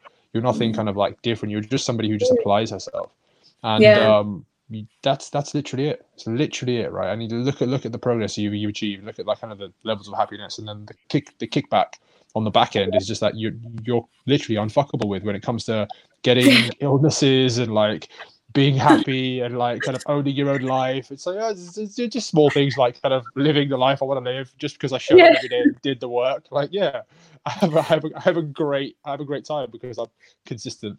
And it's like that what's that phrase? Discipline equals freedom, right? So like you're disciplined to a point, and then that gives you the freedom on the back end to just live the way you want to live. Yeah, brilliant. I love that. There you create a new phrase there as well, man. Every time I'm training, I'm going to be thinking, I want to be unfuckable with. I like that. Just get out of the wall. Get out of the wall. Yeah. I'm going to have a quote board of all the Umar's I've learned over the last 13 weeks of having these podcasts. Yeah, it's fun. I might write it on my chalkboard when I train. Get it. I've got a whiteboard over here. I don't want to take the camera because my room is a bit too messy. Sorry. Right, but I'll put this on the Evolve, Achieve, Thrive Instagram page, and it's the whiteboard that my two flatmates from London last year, we just wrote random quotes on there. And one of my flatmates' friends, Chris, he came around for the weekend when we weren't even in, and he just started writing quotes on this board, and they're all so empowering. You just read them and you think, I've got such a fire in my belly. And the one that I say it to G all the time is never stray from the way. Such a simple quote, but it's like it's such a like your path, just stay, right? And that encapsulates you so well, like kind of never straying from your path, and like look at how well you've done with it. Brilliant. It's brilliant. Tell me this, Chris, right? So go on. I think like I really like that quote, by the way. I think it's grounding. I think I'm gonna write that up as well. But it is, like you said, I know my way, and I think there is a lot of temptation in life for us to stray from our way and to do what other people think we should be doing. And I think it feeds back into what I said about when something makes you happy, don't question it. Just go with it. And I think especially like as a woman in strength sports, I have faced like so many challenges from other people. Like, why are you doing this? Especially when I started, less so now that I'm more established and the circles that I move in are different. It's other people that are involved in strength sports. But when I first started doing it in a commercial gym, I would get so much nonsense from people talking about like, oh, like you don't want to be doing that. That's not for women, or you don't want to get too big. And I was like, well, I don't care. Like, I'm just enjoying it. So I'm going to keep doing it. That's ridiculous because it's like there's a lot of women out there who already have that complex about, I don't want to get too big if I strength train. And then there's people saying it on top of that. It's like, how hard it is for that to happen. It's pissing me off. Yeah. It's really hard to just like break free of that and just say, well, I don't care. Like, I enjoy it. I don't care about anything else, about how it might make me look or how you're going to perceive me. I'm just going to do what feels good. Yeah. And then you shifted your environment, so you just moved somewhere where that just wasn't a thing, right? Yeah, it's not a thing. Yeah. Yeah. So that's the other cool thing is like you've been doing this, and you've just upgraded the circles that you hang in as well, because you're like, all right, I'm moving in this direction. I'm going to end up hanging around with people who get it as well. Yeah, and then exactly. Help me excel as opposed to hold me back. Yeah, exactly. What was that like? Was there was there ever a point where there was some people who you thought you didn't actually want to move away from, but you had to if you just wanted to keep excelling? I think there have been like relationships that I have moved away from. Yeah. I think when I first started training, there were a few friendships that kind of fell to the wayside because they didn't really, like I said, I used to be like heavily involved in this whole city drinking culture. So I kind of lost most of those friends because I just stopped seeing them because I was spending time in the gym instead of in the pub. And those friendships were really just about like, who is my drinking buddy?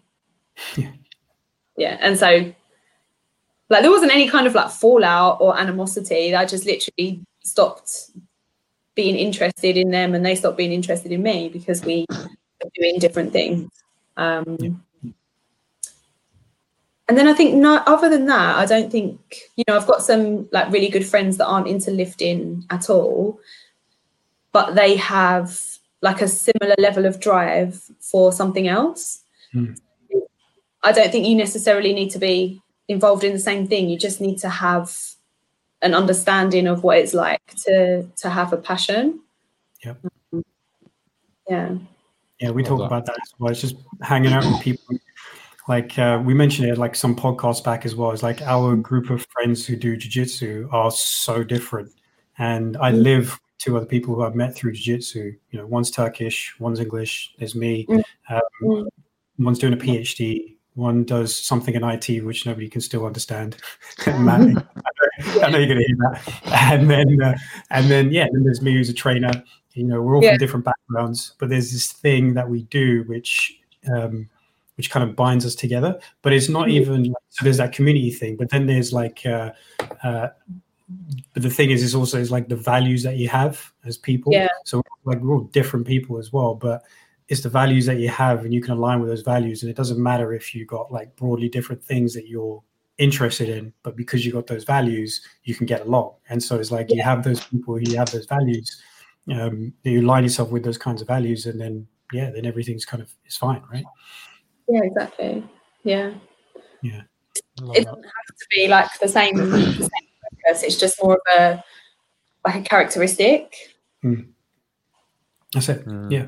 Exactly. Yeah. You've all got skin in the game, right? You've all got kind of like war wounds almost. Like you're just sitting down after a long day, you're just like, I'm super tired. It's like, what have you been doing? Oh, well, I've been lifting a barbell. What have you been doing? Oh, I've been training a client. Or like, it doesn't matter what it is. So I've been coding, or I've been doing something that just you're willing to just bleed for, right? That's the thing. It's super important. It sets people apart, right? I think this is why the subtext behind like why you've kept and why you've lost particular friends sometimes is because some people just not on that wavelength, and then or maybe they are, but in something that's totally different. I remember going to the gym once on a Sunday morning, and my mates waving to me, and me being like, "Oh, hi, how you doing?" And they were like, "Oh, where you going?" I was like, "Oh, I'm just going to the gym." He was like, "Where are you guys going?" "Oh, we're just going home from a night out." It's like, oh shit, like that's we're both out, but it's like totally different. Sunday morning, like 7 a.m. It's like I'm going to the gym, you're going like home to sleep. So completely, totally. But it really is a kind of like personality difference, because like, I remember when I was at a commercial gym, even the gym staff would be like, "Oh, well, you were here yesterday," or like, "Oh, you're doing squats again." Like, even though they actually worked in the gym. Yeah, it's like, we want to see you back. That's what it should be. Yeah, like it's not the thing that you're involved in, it's how much passion you have for it. Yeah. Because they worked in a gym, but they still didn't have the kind of level of enthusiasm that I for it. Yeah. And it just shows it doesn't even need to be a lifelong pursuit. It just needs to be, okay, I found it, I'm staying with it now. I found it now. Now I'm showing you my real character. Even though I've been doing this for a year, you will see me every day doing this for the rest of my years. Like that's something that's a banker, right? Like kind of, whereas somebody else, you'd be like, "Oh yeah, I wear the t-shirt that says personal trainer, but I'm really only training at weekends and I just train biceps." And it's like, cool bro. It's like, no one cares. Bro life, the bro. Yeah. But I think you can see the difference in personal trainers as well. Like that comes across, whether they are someone that does it because they love it or because they thought, well, what else am I going to do? I might as well do this. Like, yeah. The litmus test is stand in front of Grace and tell her about your workout. And then if you can get through the whole thing and like not shit yourself and not feel super embarrassed, then you can talk. But if you can't, then get your ass to the gym right now. Yeah. If you're a PT, yeah. I'll see myself out then. You train. You know you train. Oh, man. You see that? Like, see people that just kind of make the industry like such a weird place, and it's like you need to figure it out because this is not working. Yeah. It's a young industry, man. It's going through some serious growing pains as well, I think. And then there's something I'm curious about as well. So I work in. So a lot of my forte over the last 4 years has been injury rehab, right? Yeah. You don't seem like you've been plagued by injury at all, and if you've only missed 4 training sessions, so it's like that to me is like, yes, this is amazing. Somebody who trains smart. That's what it sounds like. And I just see if somebody's going on an endeavor, they just brutalize themselves, right? And then they're gonna break down. The knee hurts, their back hurts, whatever it is, and then they just they have to stop. They're not bothering to see someone about it. They get caught up in this horrible loop, and then they just kind of give up on it. But you've managed to. It looks like you've managed to avoid that. Like, what is it about your routine, or what have you made sure that you stay away from injury? If you do get it, you manage it properly. Yeah.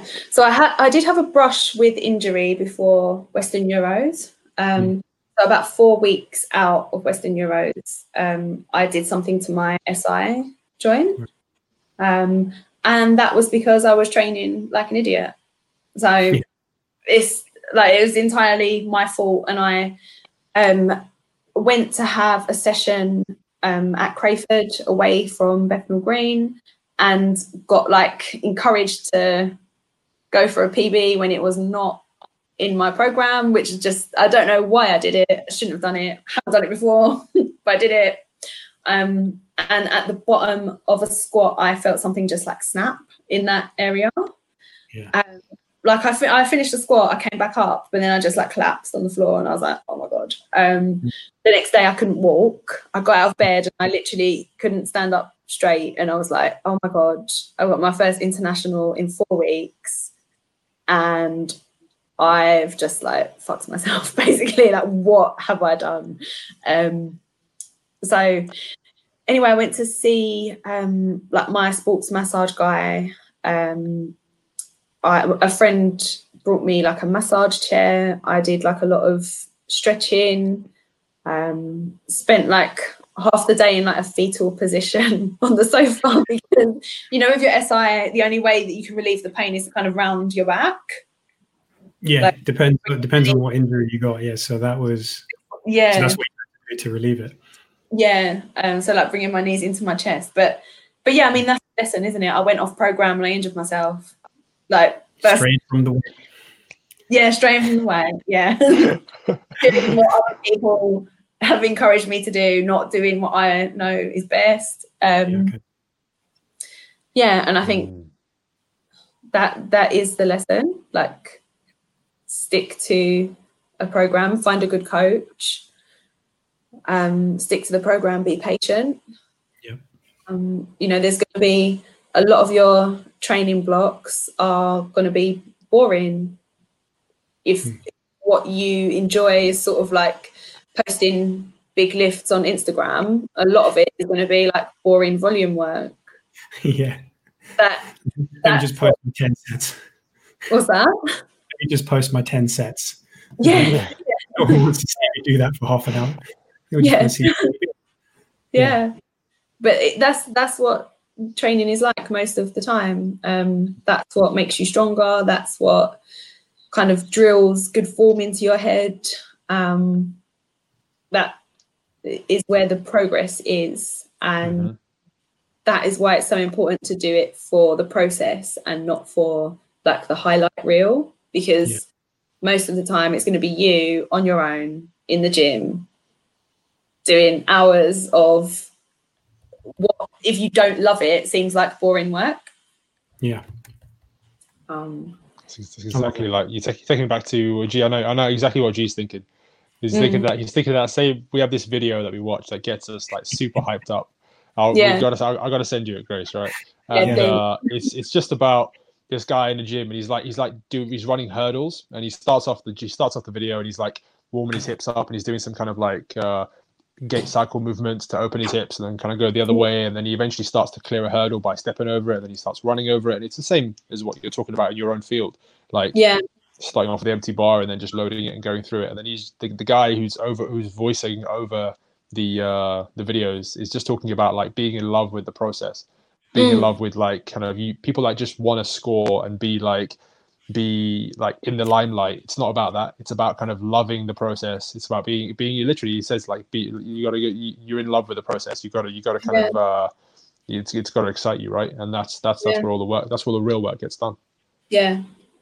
Just talking about it is firing me up, because I know that's another one now. That's like 2 minutes. I know that speech now. I know it. So I have to watch the video. I just have to start going on a run and just saying it in my head. Right. Yeah. It's dangerous, man. It's dangerous. You can't put that on. Well, Grace is gonna go train after this. So I'm gonna train after this. Yeah. We're getting you G'd up. Just Go get it. Yeah. All right. It's sick. For me, the biggest pump is like the last 2 minutes of that video, where he starts talking about the process, and it's getting me jacked. I'm going to train after this as well. Yeah, you have to get it in. You have to get it in.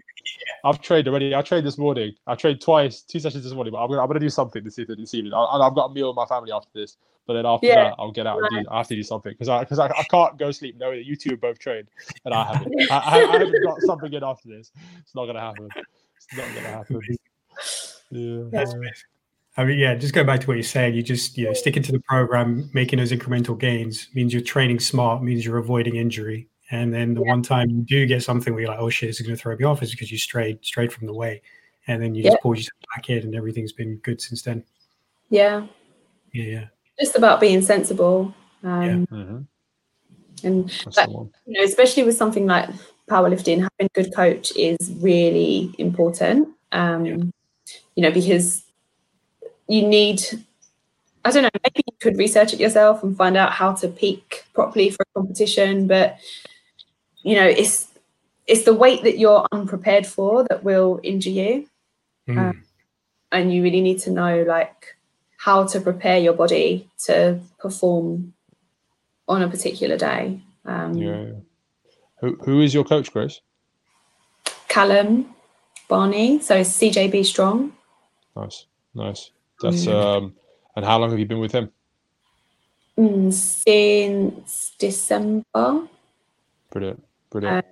So I was looking for a new coach to go into the British. So my previous coach is, Martin at Bethnal Green. Yeah. Remember Martin? Yeah. So like really lovely guy. I quite like to learn new things from different people. So Martin really helped me like make a lot of progress in powerlifting. Like Bethnal Green was the only powerlifting gym that I've ever been a member of. So he was my coach for about 18 months, and then I kind of started plateauing, and I thought, maybe I can learn something else from someone who has a different approach. And the programming is quite different. And now like it's working really well for me. Nice. That's awesome. I remember being at the environment at Bethnal Green. There's something that I'd love to talk about because it's so we chatted about it a little bit off air, but it's just a wild place, isn't it? I love it. I absolutely love that place. It's awesome. There's nowhere else like Bethnal Green. No, it's so weird and hidden, isn't it? It's like you got all these like fruit market stalls and like random TV sales shops, and then around the back you can just hear it when you. I remember the first time I walked up, and you can just hear like the clunk of a barbell getting dropped on the floor, and like somebody loading a plate, and like you can just hear like someone laughing or whatever, and you walk in, you can smell like work. That's what you can smell. It's not like a smell, but it's just like people have been at work in this place, right? And then you just see all the abundance of bars and abundance of plates. And obviously the equipment's all like, it's all authentic. Like, it's not calling it old or calling it worn out is a disservice. It's completely authentic to the work. And obviously you see the people, and they're just exactly the same. And I remember, that's where I remember seeing you. I'm sure I remember seeing you there at least once.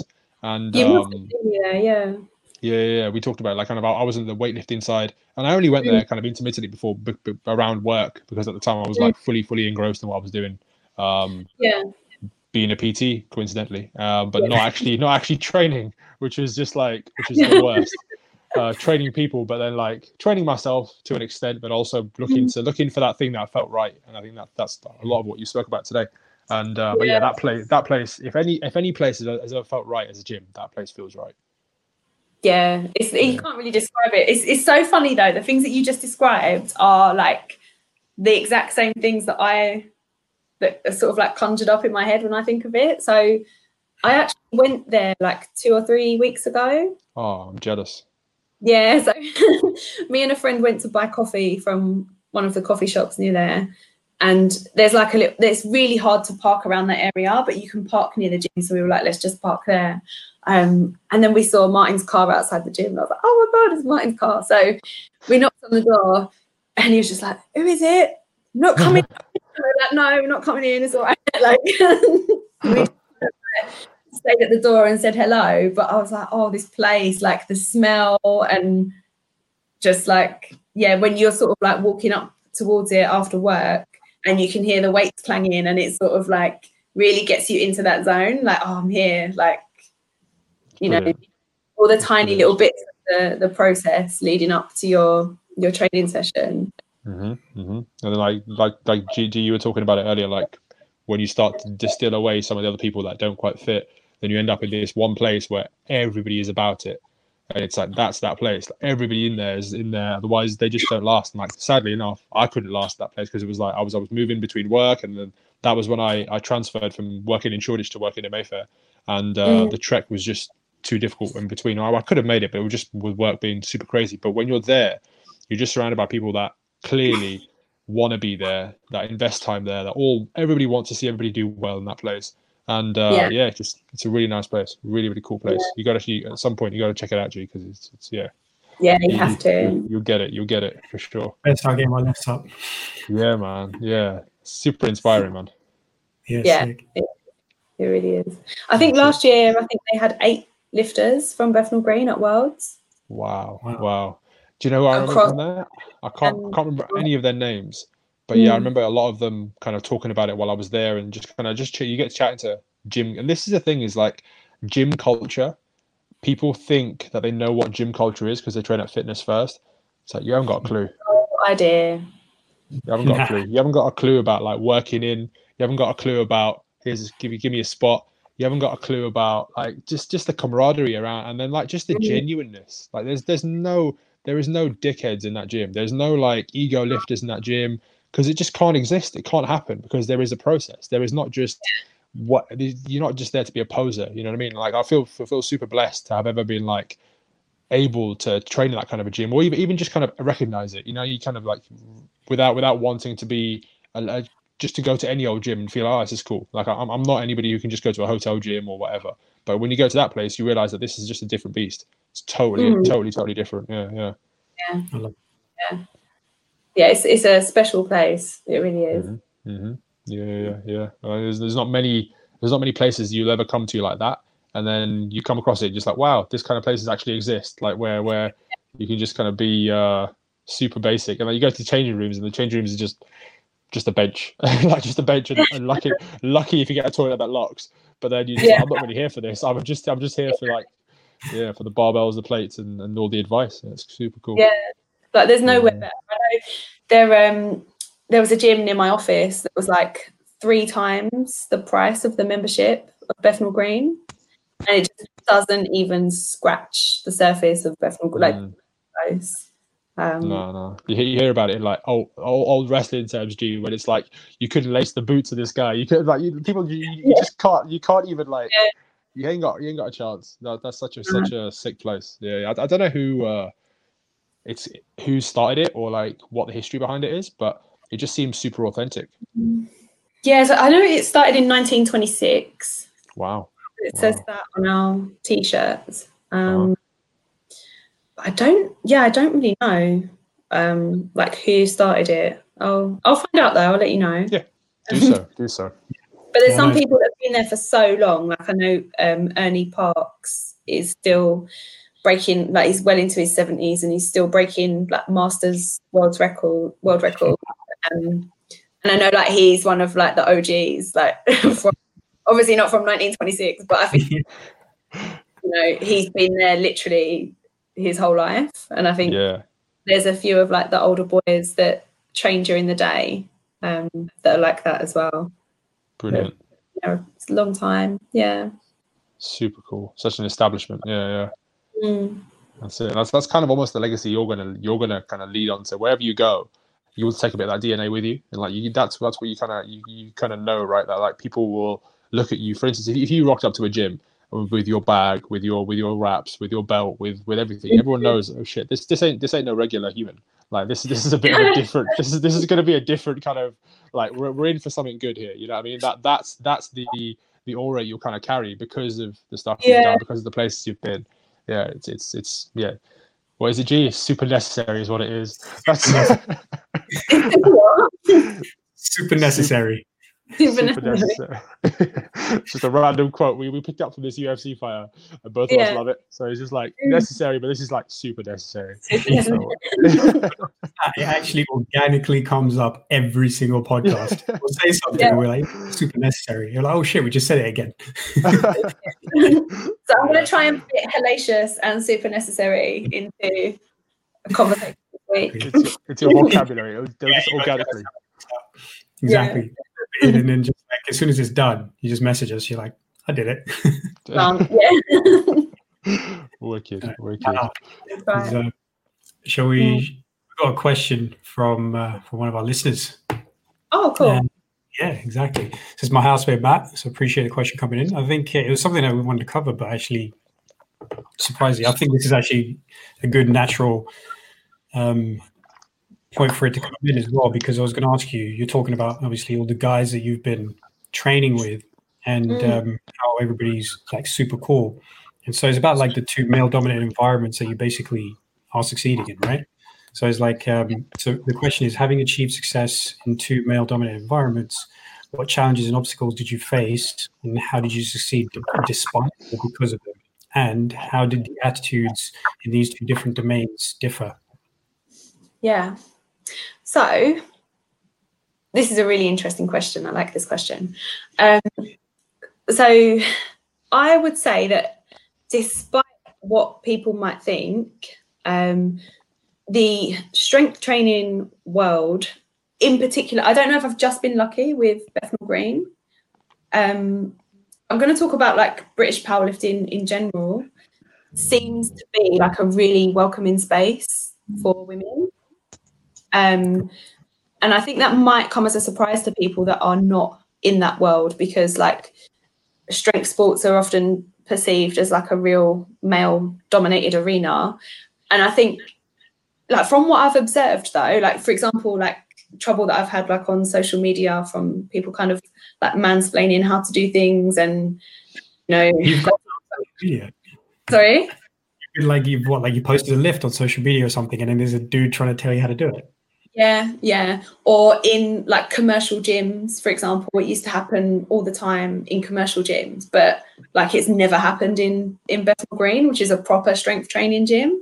And I find that really interesting. Like the people that are actually in strength training, you know, I've overwhelmingly seen like a really positive and encouraging response for women in that arena. And you know, people just like both men and women just wanting to see us do well and sort of like being able to appreciate female strength, and you know, no desire to sort of say like, oh, you shouldn't be doing this or you should be doing it this way. But it's people that are outside of that world that have been more problematic when it comes to that.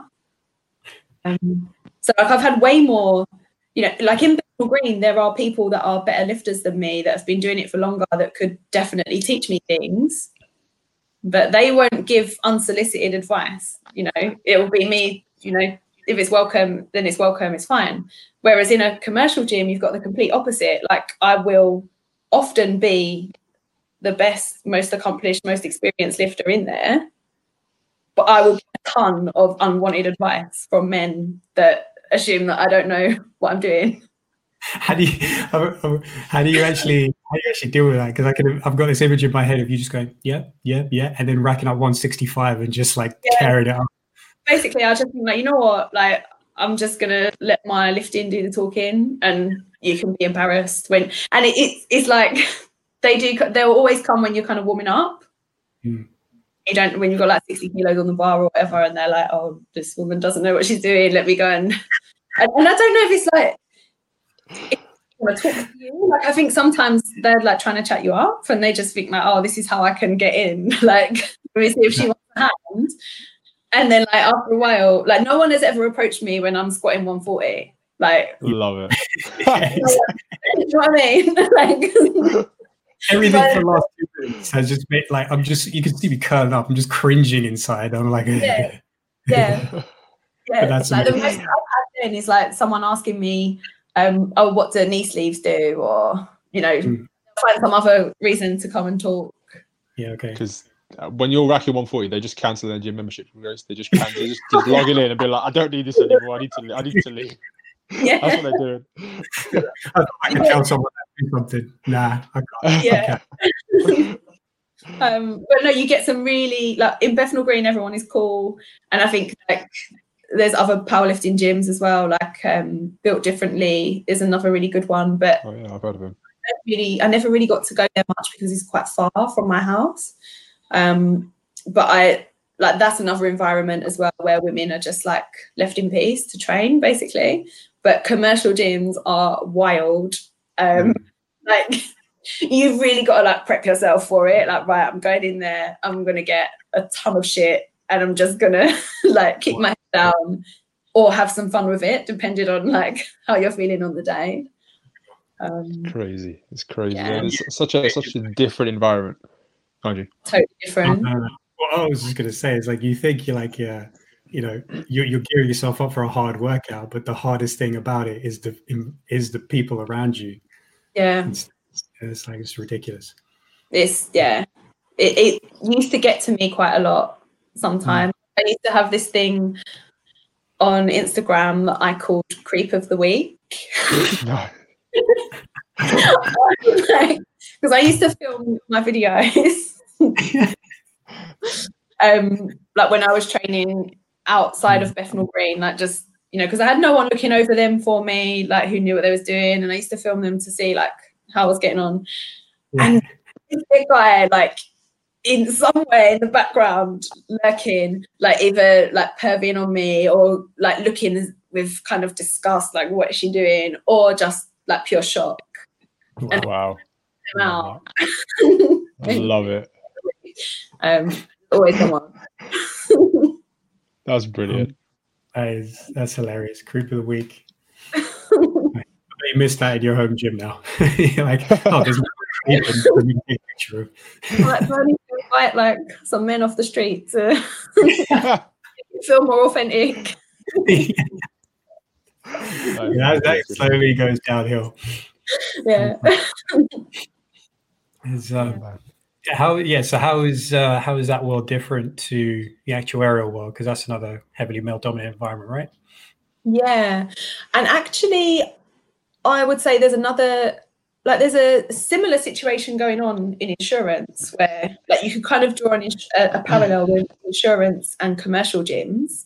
And then the actuarial world and Bethnal Green, like, wow. The actuarial world is a bit more of a meritocracy, and, you know, generally, like, women are more respected for their qualifications and the work that they do. There are still problems, but like, it is one of the safer spaces within insurance.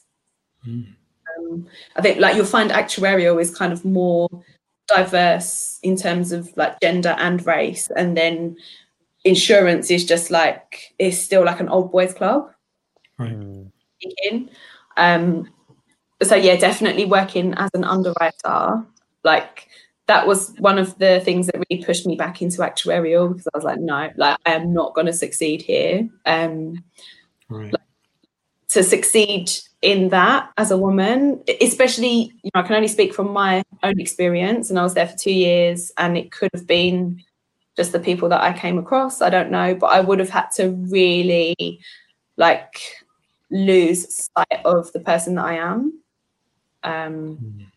You know, like social events, laughing at like really inappropriate things and being the center of attention for all the wrong reasons. Just in like comments that made me feel really uncomfortable.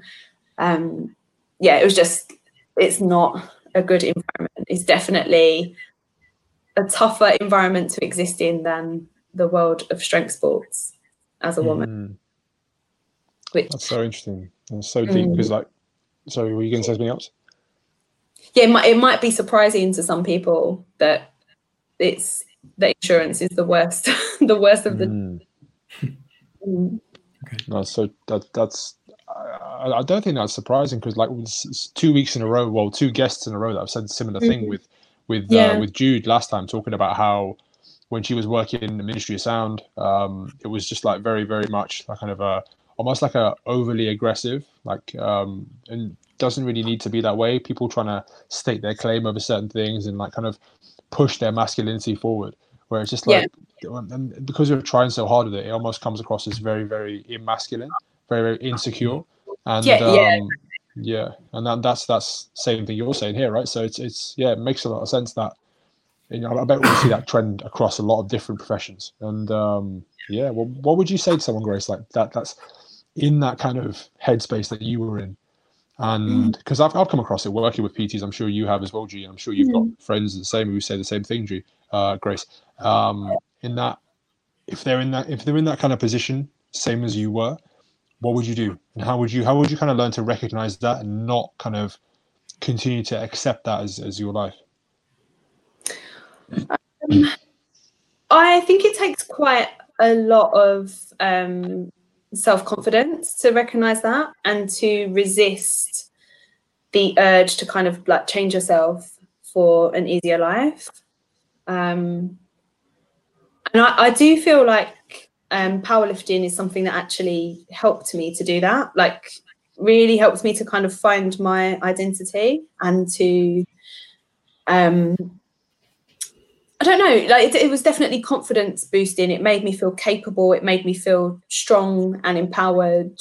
And it made me feel like who are these people? Do you know what I mean? Like you go into a gym and you see like men that are clearly intimidated by your physical strength. And then on the other hand, you've got men at work that kind of want to walk all over you because they think you're just a young woman and what do you possibly know? And then it's kind of interesting to see like the difference in the power balance depending on whether you're in the gym or you're at work.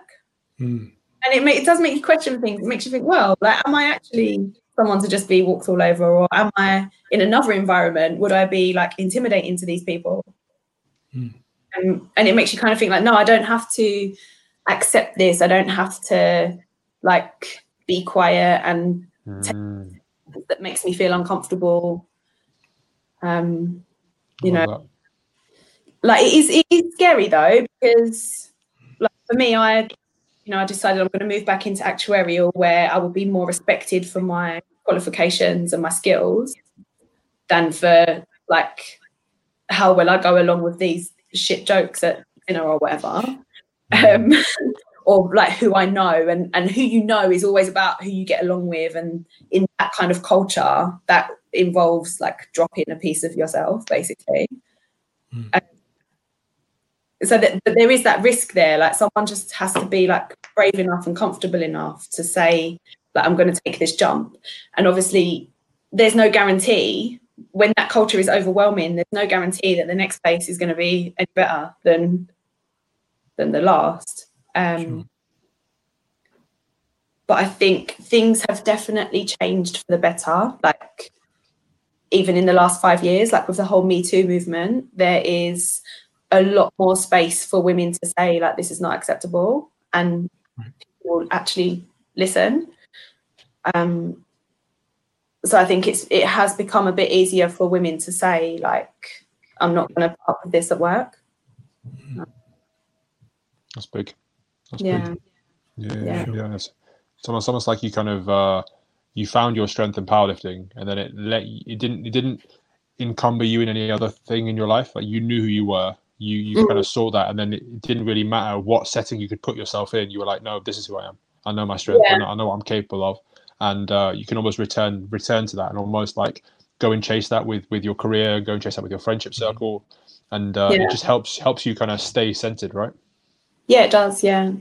Love it. Not sure how it does that, but I guess that doesn't really matter. It's just the fact that it does.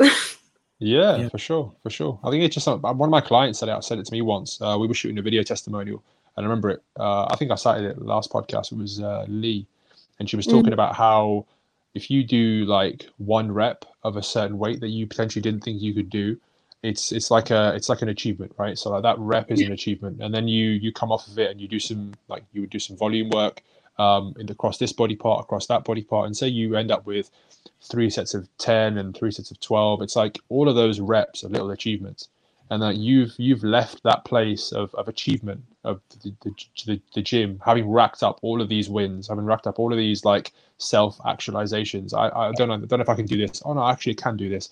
I can do it 30 times, I can do it 60 times, I can do it 70, 80, 100 times. And it's like, oh well, now I can stand like this rather than kind of standing like this. You know what I mean? It's like now all of a sudden that joke that pissed you off is now like, actually, sorry, I don't like that. Because I'm confident in kind of being me now, like because you've almost built yourself up in the gym, and then you can take that new version of yourself like into any setting, and just be like, I got this. Yeah, definitely. Love it. Yeah, that's what it does. And like one of the things is like I think you I don't know if you said it earlier, but I know a little bit as well where you said you've like to what extent do you suffer from anxiety, and how do you control it? How do you manage it? Yeah, so I think like I try to use it as like a positive force rather than so it feeds into quite a lot of things. Like I'm also a perfectionist, which is quite common for people that suffer from anxiety. But like this is one of the reasons that I have only missed like 4 or 5 sessions in 3 years, because I'm a perfectionist and I like have to do things that I've said that I'm going to do, and I have to be like productive and busy and fill my time with something useful. So I think it's just, for me, it's been a question of like managing things, but also has been like quite a struggle. Like I've had quite a few competitions where I haven't slept a wink before because I've been so anxious and nervous. And sometimes it does get into my head, like with the missing opening squats kind of thing, like it can really get into my head. But then at other times, like it's almost like I can feel when it's like positive energy versus anxious energy. At other times I can feel like I'm actually like full of adrenaline, which is a type of nervousness, but it's gonna work like in my favor rather than against me. And I'm not quite sure. I think the difference in that is like the mindset that I'm in prior to the lift. Like if it's a positive mindset or a negative one, and if it's positive, it will come through as like excitement, and if it's negative, it will come through as anxiety. So do you have a process to switch from negative to positive mindset? No, I actually don't. I think that's something that I need to think about, because it's a time when I can be quite swayed by external factors. But it's more about the people that I let into my like close immediate space. It can't be like just random people. It will be like people that are close to me. So who I keep around me on like a competition day is quite important. Like that. There's a UFC fighter called Justin Gaethje, and he was on a podcast with the Joe Rogan Experience, and he was talking about how he has, when he's fighting, he has 5 songs. I think it was 5 or 7 songs constantly playing in his head, and it's almost like when he feels that nervous energy or that fight or flight kind of response almost kicking in, rather than kind of he needs to be in the moment, right? So he'll have a song which kind of slows him down and kind of like brings him back to center. But then when he knows he's kind of he's on a bit of a roll, when he wants to kind of chase the opponent down and kind of corner him off and be that beat kind of in his face, he'll have another song which is kind of like fast paced and kind of like, okay, let's get about it. And I love that. When I heard that, I was like, yeah, that's very similar to how I work. Like my Spotify is the most random place in the world. And it's just like it's totally not linked, but it definitely is there to serve a purpose. And you have the song that kind of slows you down, and like you're warming up, you're stretching, you're mobilizing, you're breathing, and then you have the song which is like, okay, this is top set, and this needs to get done. So let's get it done. I mean, like there's a brick wall, I'm running through it. End of. Like that's I think that's process wise definitely does it for me. Is having songs or having kind of like that. I've sent you that video, by the way. You got to watch it. Oh, having that video just kind of on hand, even if it's just in here, it definitely does the trick. Yeah, I think so. For sure. Yeah, for sure. Yeah. I've got like a similar thing like on my playlist. Like there are songs where I know like I need to switch on, so I'm gonna like put this on and share some. Go on. I will definitely share. So actually, my favourite at the moment is, and I'm like plugging my friend here as well. It's called Souls. Missed that. What was that? It's called Bruised Souls. Bruised Souls. Yeah. Right. I'll post it on my Instagram story as well. Nice. Yeah, wicked. It's wicked. All right. Okay. And is that for like top set? Is that for pre? Is that for It's for anything really, like top set or like top volume or anything that I need to like really get into. Yeah. Love it. Love it. Yeah. Mazbou, which is Mazbou and then a Q. Okay. It's wicked. Yeah, music definitely has that effect. So many different random tunes you can get into, but yeah, like you said, I like how you said like right now, because it changes. Like kind of you listen back to like your playlist from like 4 or 5 years ago, or when you first started lifting. I love doing that when like Spotify makes it for you, and you're just like, wow. Yeah. Oh, that's Bruised Souls. SOLES. I was looking at SOULS. As in Bruised Souls. SOLES. Bruised Souls. Yeah. Bruised Souls. When I was typing in Souls, I was looking up SOULS. Right. Okay. But as in shoe sole. That's what it is. SOLES. Yeah, found it. I really love it as well because like I turned 30 last year, and he wrote it because like he was turning 30, and it's about like the little journey that you have to take to get to this point in life. Cool. It's really nice. Yeah, wicked. Check it out, music, for sure. Yeah, man. Music has that power. Definitely use that. Yeah. It's like, I don't know about so like I like that story from Justin Gaethje. It's like I've said it before as well. The thing that I've started doing, and is like I'm telling clients to do it as well when they've got a moment where it's like they're not bothered or they're not feeling it. They're not in the headspace for doing something difficult. I'm like, no, pick a mantra, pick something that helps you get into the right headspace, which will make you just do the thing. And then when you start to do the thing, that kind of compounds on itself as well. Like, I've said it, my word is strong. So when I think of that word, I'm like, I have to fucking do something now. I have to take it to the next level. Or I have to continue with the training, or if it feels like it's difficult, I've just got to plow through. And then, told that to clients recently as well. And they're like, actually, I'm having a tough time doing this exercise because it's just like, oh, you know what? It's easier to not do it.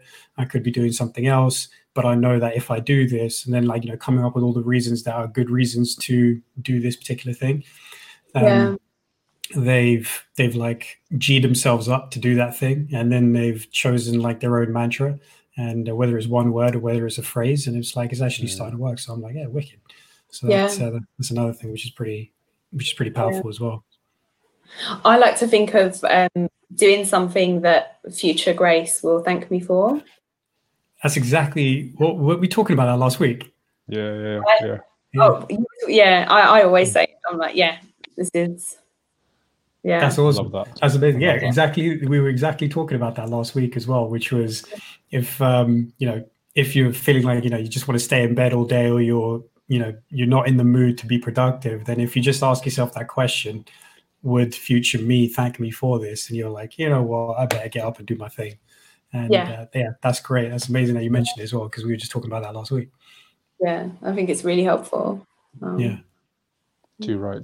It's just kind of a closing thought for me, right? But I think there's so many people out there who would benefit from hearing your story and your take on this, because just from like going back to school days, like secondary school is probably more applicable than primary, right? But like secondary school, college, uni, that message, especially for like females coming up, thinking about being super self-conscious, body conscious, not really too understanding of all the options out there, or even the fact that you can take it your way and you can be super happy with it. You can really fall in love with the process.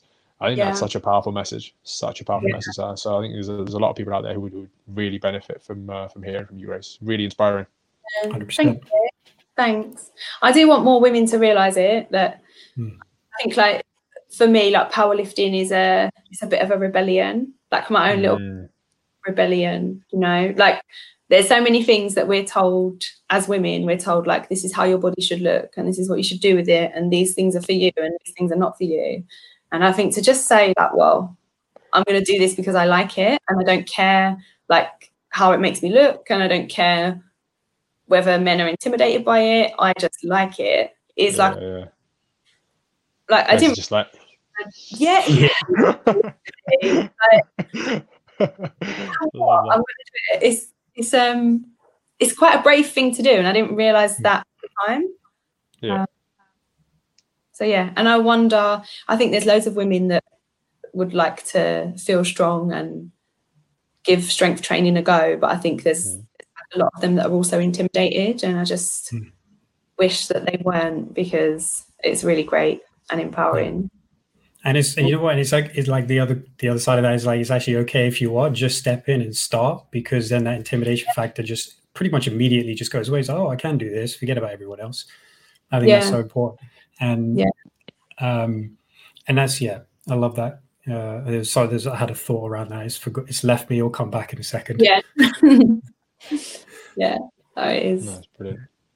And I think just kind of this is just a thought that's kind of materialized in my head, but having almost like a big sister mentor, he's kind of like big. Hear about it in like US kind of stuff, where it's like, oh, you have a big sister or a big brother that kind of mentors you through, and you don't really you don't really know them as a person, but having somebody come from a position where you're taking a complete left turn to the rest of society, that's so powerful. That's so powerful, because like having that variance and having that spectrum where it's like, oh, everybody else is over here, but Grace is like, I'll be over here. Cool. See you later. Yeah. That's I think that's really, really important to have that difference.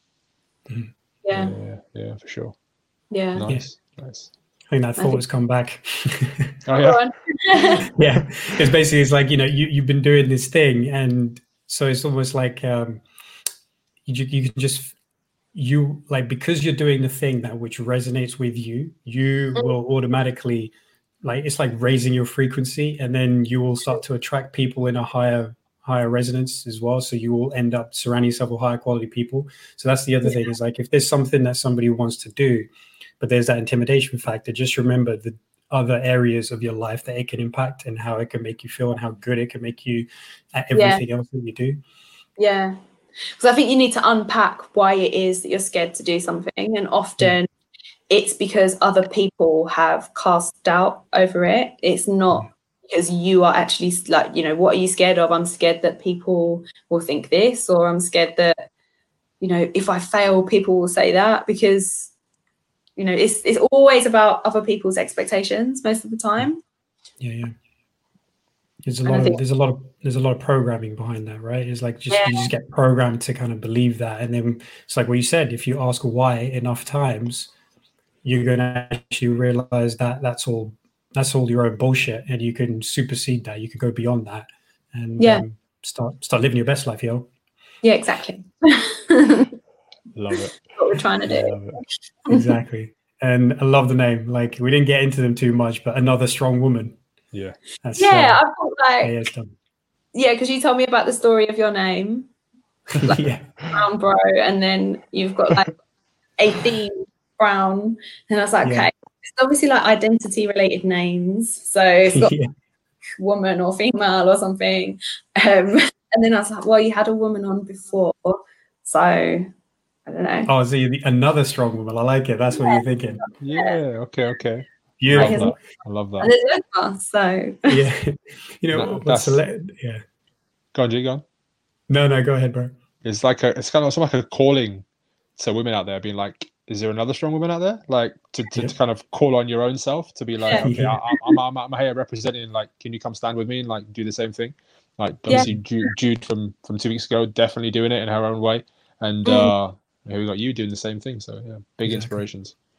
Exactly. And that's another thing is like, you can always work towards that level. So if you don't feel like you're strong in whatever capacity that it is, you just start on the process, you get stronger and stronger and stronger. And you don't know how far you can go with that.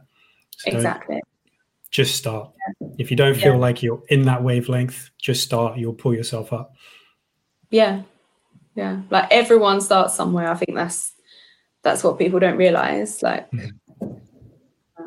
yeah. And you can apply that to any area of life as well. Yeah. Perfect. All right. That's great. That was Grace. That was awesome to have you. That was some truly inspirational stuff. Thanks. It was great to be here. Thank you. Yeah. It was, oh man, I feel like there's other things that we could also talk about as well. You know, there's still areas of your life that we could delve into. There's loads. Yeah. Yeah. Make it like a therapy session. Like, why did you it's a lot to unpack. But yeah, exactly. That's funny as well, because that's what we came out with. Our last podcast, me and Umar afterwards was like, that felt like a therapy session. And then previously with Jude as well, that went on for 3 hours, and she was like, that was like a therapy session. Yeah. So why did you do this? And you start thinking like, oh. Exactly. But that was awesome. Thank you so much for doing this. We loved it. It's so insightful. And any parting thoughts? I am just gonna say, as my parting thoughts, like, if there are any women that are scared to do something, just do it anyway.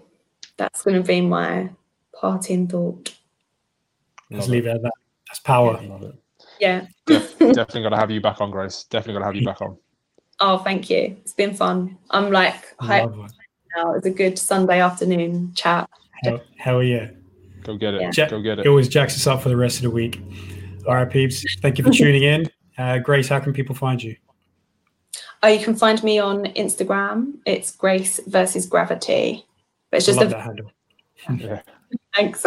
Great handle. When I thought of that, I was like, I wish I could think of a handle like that. It's awesome.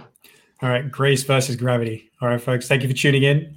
Great conversation. Loved it. Pumped for the rest of the week, let alone the day. All right, folks. Till next time. Take care.